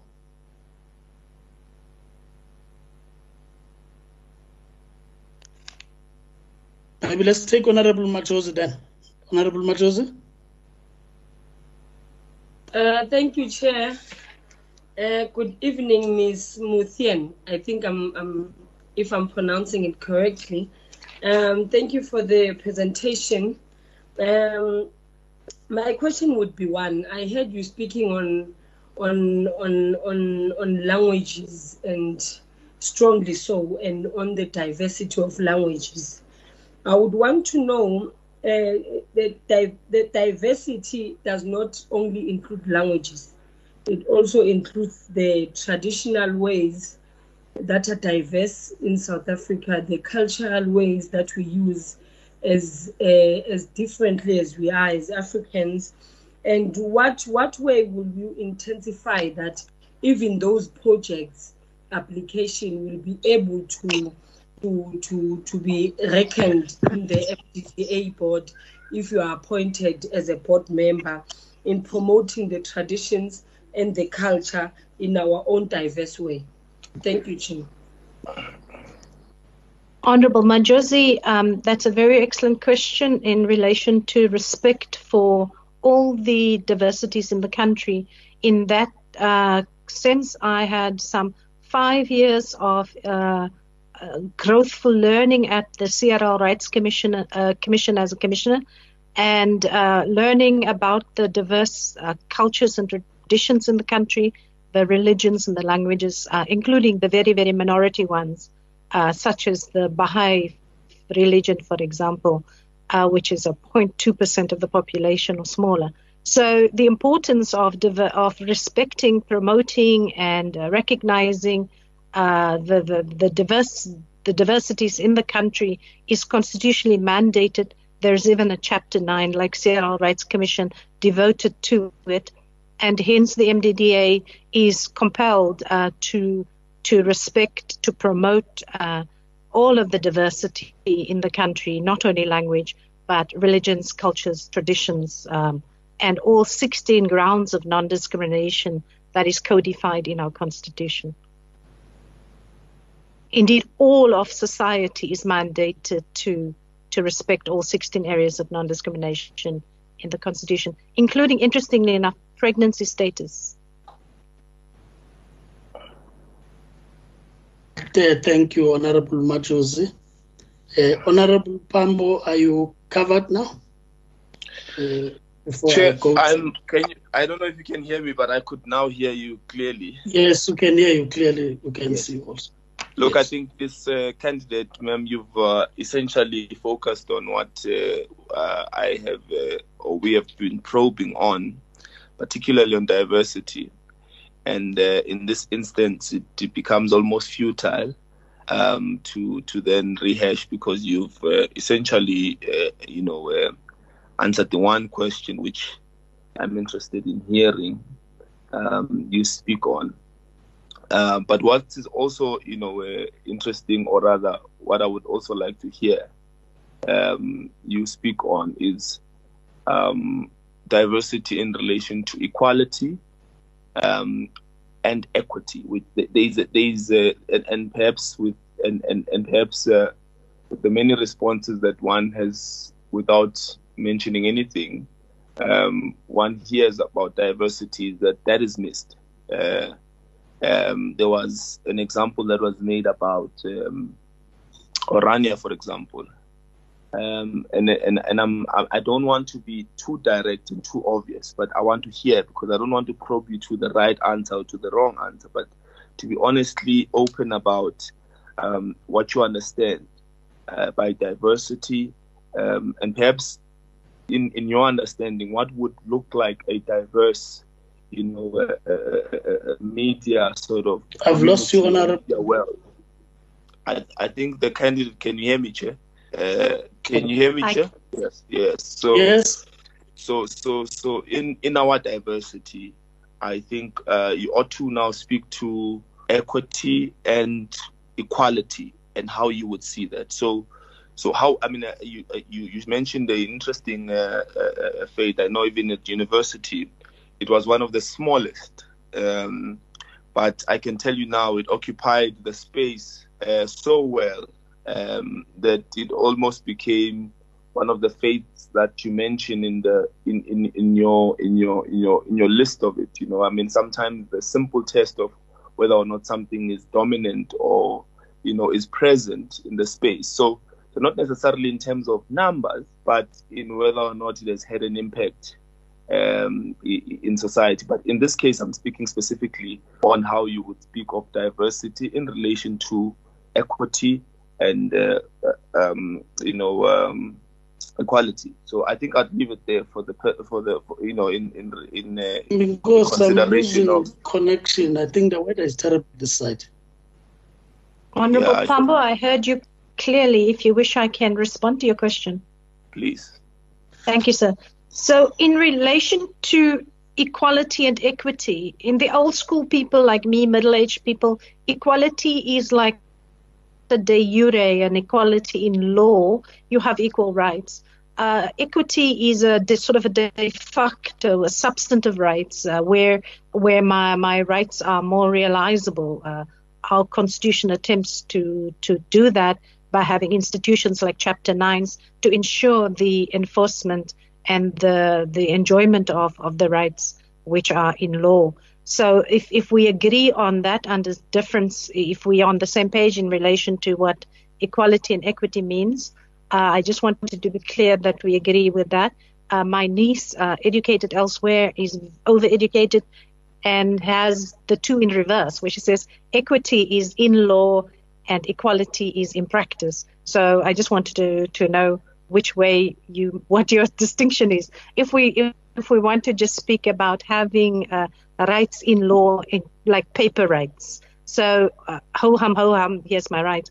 On the other hand, how are we doing how are we actively seeking to have people realize, not just realize their rights, but to know that they have the rights, and then knowing that they have the rights, how then to seek your rights, the enjoyment of your rights.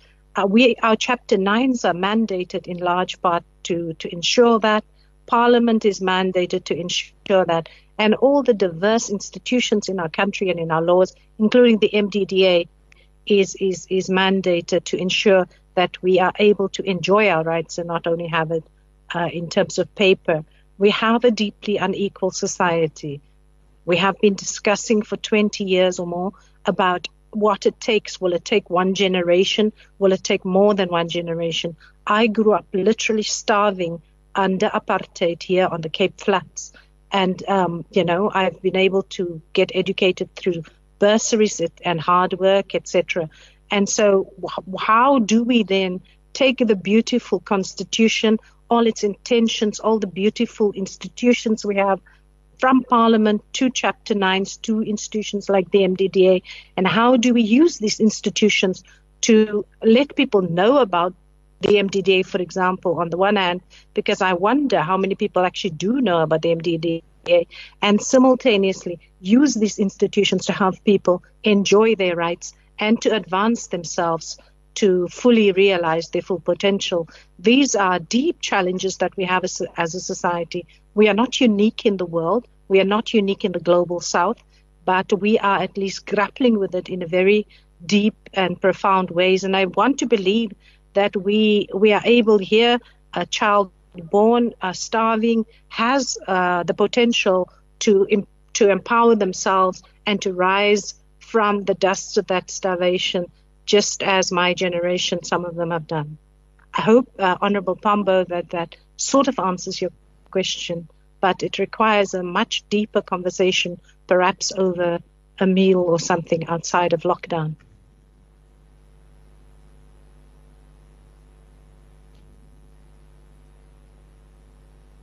Thank you, Chair. I think I'm fine.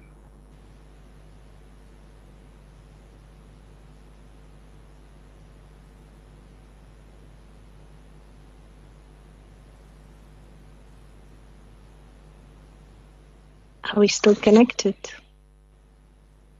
Yes, we are connected. I think Chair's got a problem. The problem is that I've got connection problems on my side. I think it's due. The weather is terrible on this side now. Sorry. Sorry for that. So I've been struggling to connect all the time. But I did pick up most of the points you've raised. So I've been following in that score. Which therefore takes me to Honorable Kubeka, right? She has not asked the question. Yes, Chair. Thank you, Chair. How are you, Mayor Benedict? I'm okay, Honorable Kubeka. I'm surprised I'm still awake, Mayor. And yourself? Yeah, you look fresh and lovely, ma'am. I can see you. You are very fresh, and I'm just smiling when you are responding, actually. So I'm just having only 2 questions. Yes, ma'am. Because now I've seen your CV, man. It talks itself, actually. So I just want to understand, Mayor Benedict, to say, if we are appointing you in this board, actually, with your expertise, actually, how can you bring or assist this sector with your expertise? Because now, as I'm saying, I need not to say anything when I'm looking at your CV, and I can hear even right now when you are responding to say things are here. So I just want to understand, how can you assist MDDA actually with those expertise? So the second question is, with a decline in print media consumption and move towards digitization, what do you think the MDDA outlook towards community print funding should be? Those are the questions, Chair. Thank you. Honorable Kubeka, these are excellent questions, especially this late night. Honorable Ma'am, I've been engaged in community development and non-profit development since childhood. And so one has that broader sense of constitutionality and governance over decades. And then I've served on company boards since 2013. I obviously have served for over 20 years on professional and MPO boards, but 7 years company boards, where I've learned all kinds of skills and practiced them. I chair an audit and risk committee. I have been immersed in community development. I've been immersed as a public servant in social transformation and economic development, as well as a community activist over many decades, because I'm now a lovely middle-aged lady, no longer a youth. So I bring all this range of experience, and there's a bonus with me is that I also write poems, so people get free poetry as well. So a range of experience that I can bring, as well as passion, commitment, and the fact that I do believe in the meaning of public servant. I'm one of those diehards where I believe, like yourselves, up late at night doing the work for the country. I believe in serving the public. So I hope that broad question is answered, the first one. The second one is the big challenge in print media in general, but in particular for the small community presses and the implications thereof, the move to digitization. I think there's twofold. One I had already answered in relation to the state could, for example, do set-asides to enable procurement of printing where the printing presses can be used, which would then cross-subsidize the public mandate of producing local community news. For example, partnerships with a range of local businesses, TVET colleges, etc., all of that, assisting with that. But digitization, it's a big challenge and the balance to maintain the existing technologies and what some would call older technologies, and to move into 4IR, into the future. For example, it's critical to maintain that balance as much as we are planning for and moving into the future. When I speak at universities, there are always young students toy-toying, like we used to do when I was young, in the 80s and so on. And then they are calling for land. And I challenge them and I say, yes, so yeah, you're going to get a sort of soil, including here in Cape Town. As you know, we've had this drought here in Cape Town, for example. I'm saying, yeah, you have this dry piece of land. What you going to do? You can't grow anything with it. You don't have any water.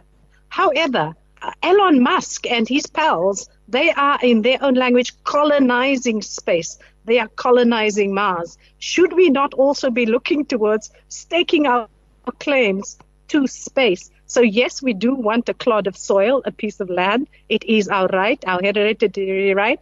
But we must also be looking to the future and where other visionaries are making mint while we are snoozing, ma'am. I hope that's answered your second question.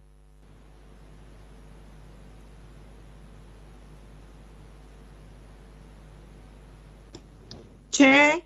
Honorable Kubeka? No, thanks.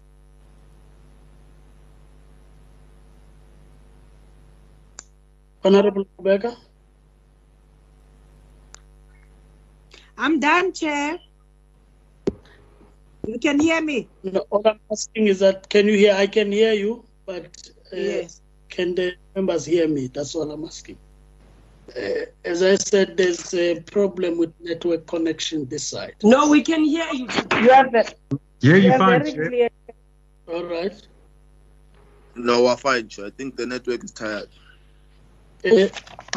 Questions having been answered, as I said, on my side, I would not be asking questions. It's just to get some clarity if I didn't hear you well. With the experience in SABC, as a board member there, vis-a-vis what happens in the community media space, where there are financial difficulties in both. Maybe if you can just bring back that point on how do you look at sustainability of the community media versus what you have now. And as I say, it's currently the same experience with SABC, which needed bailouts and so on.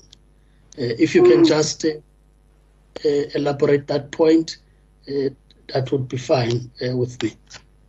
Yes, generating revenue, Chairman, is a very good question. And the SABC has a public mandate which it tries to deliver on, for example, diverse languages. It's a radio station in Platfontein which serves the San community there.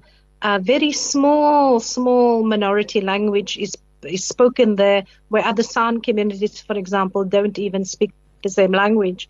And the proposal is that small Platfontein radio station should move from Platfontein near Kimberley to Bloemfontein. And there are challenges in relation to managing of budgets, to managing exactly one's public mandate. What would it mean for the radio station supposed to be located in the middle of Platfontein to move to Bloemfontein, and for the people who staff the radio station to move to Bloemfontein, far away from their indigenous communities, etc. So generating revenue and managing budgets is a challenge for us, even at Parliament, in non-profits, etc. I want to say that I think that community media have been doing remarkably well given all the challenges and constraints. Because I haven't heard of them asking for or receiving large bailouts and the challenges that engenders. So that I think that they are less big, so they are more mobile. They're able to be more adaptable, to make more use of different opportunities, entrepreneurial opportunities that isn't as easily available for a larger institution of national scope. So I think there is bigger opportunities available to community and local media than there is, for example, for a national broadcaster in delivering on the public mandate. I must say that the critical part of the community media is the public mandate, which is the promotion and protection of diversity in the country. So, I'm not sure, Honourable Chairman, whether I've answered your question. But it's a... Yes, you've answered the question as I asked. But then that takes us to almost the end of our engagement, as honourable members would have all asked the necessary questions, and you've responded to those. I will give you now an opportunity before we finally close the session, a minute for you to make your departing point to the subcommittee for consideration. Thank you very much, honourable members. I have appreciated the opportunity, and it's been growthful, and I've learned a lot through engaging with you. I want to say that I'm a community person, immersed in communities as diverse as those are, the ones I come from, the diverse communities. In my heritage, I'm diverse, and in my outlooks, I'm diverse, and respect those diversities. So I'm grounded in the Constitution and in our imperatives to seek unity in the diversity and to unite our people through and across that diversity. And I am also simultaneously delighted to serve the public, to serve my communities, just as you are. And so I am always ready to serve whenever called upon, whether it is to do the laundry at home or in other spaces. I'm always ready at your service. Thank you. Okay, thank you, Ms. Muthian. Honourable members, I think we have now come to a point of closing. Thanks, Ms. Muthian, and I would say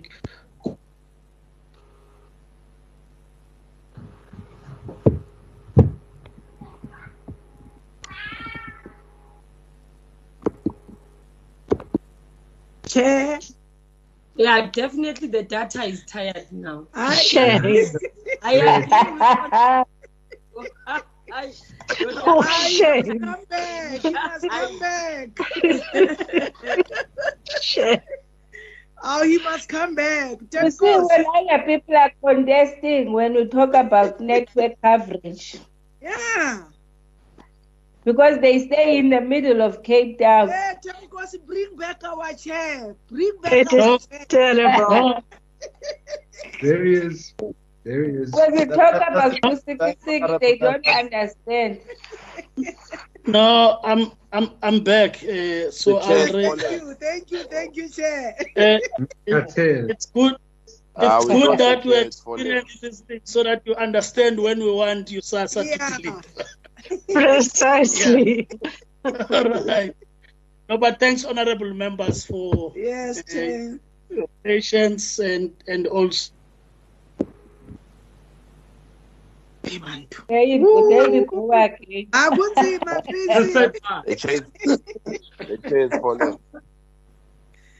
The chair must just switch off his camera and talk. No, when he comes back, he must just appoint the acting chairperson so that we I think since my case is the man that is right in Gauteng. Yeah? I can speak on his behalf, Honourable Kubeka. Lalapans.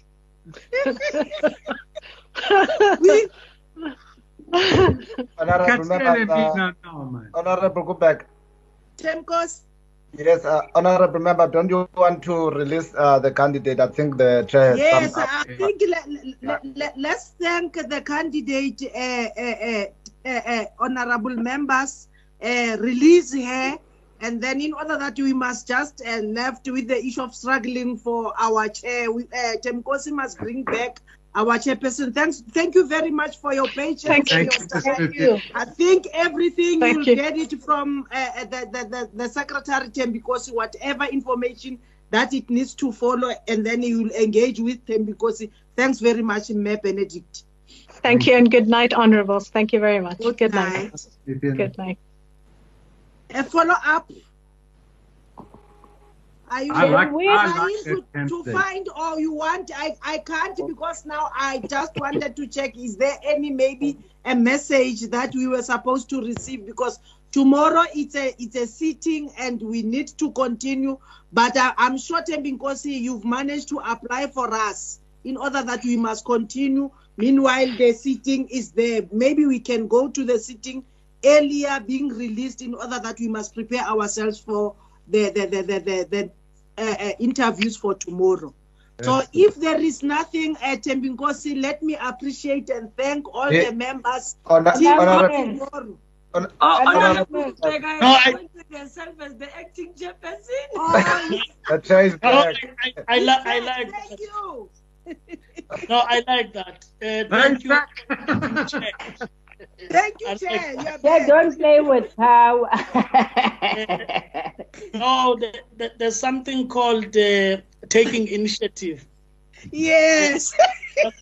Collapse must be something that takes it up. But because I'm sure you can clarify this point that we have been exempted as members of the subcommittee. There was no taking of initiative. There was a coup happening here. And we just managed to come back on time. Okay. There are many coups that have happened. Okay, but Tembinkosi, my understanding is that we are exempted. Okay. Yes, so that we are able to start the interviews on time. Yes, Chairperson, we are exempted from tomorrow is the Social Services and Governance cluster, of which we don't fall within it. And we have a long marathon day tomorrow, Chairperson, because we're sitting from 3 till 9 in the evening. So we still proceed. That's why it's good not to be in Cape Town, because there will be food. Now you can cook for yourself. Honorable members, before I also get disconnected again, let's say from my until tomorrow. Right? Now the weather is terrible. What time does the plenary start to change? And tomorrow is going to at 3 o'clock. 3 o'clock. So we start also at 3, so we are not going to, okay. Yes, that's why I was saying we're exempted from. Thank you very much, Chair. Yes. It's raining in Gauteng. No, it's cold. No rain, it's windy. Okay. Windy. Okay. All right. Okay. No, thank you very much. So you must see you tomorrow afternoon on the far side of Gauteng. Yeah, remember I'm in the West. Remember I'm in the West. The Wild West. We don't go there. Good night. Bye-bye. Bye. Thank you so much. Chair must explain why you called my Josie comrade. Bye.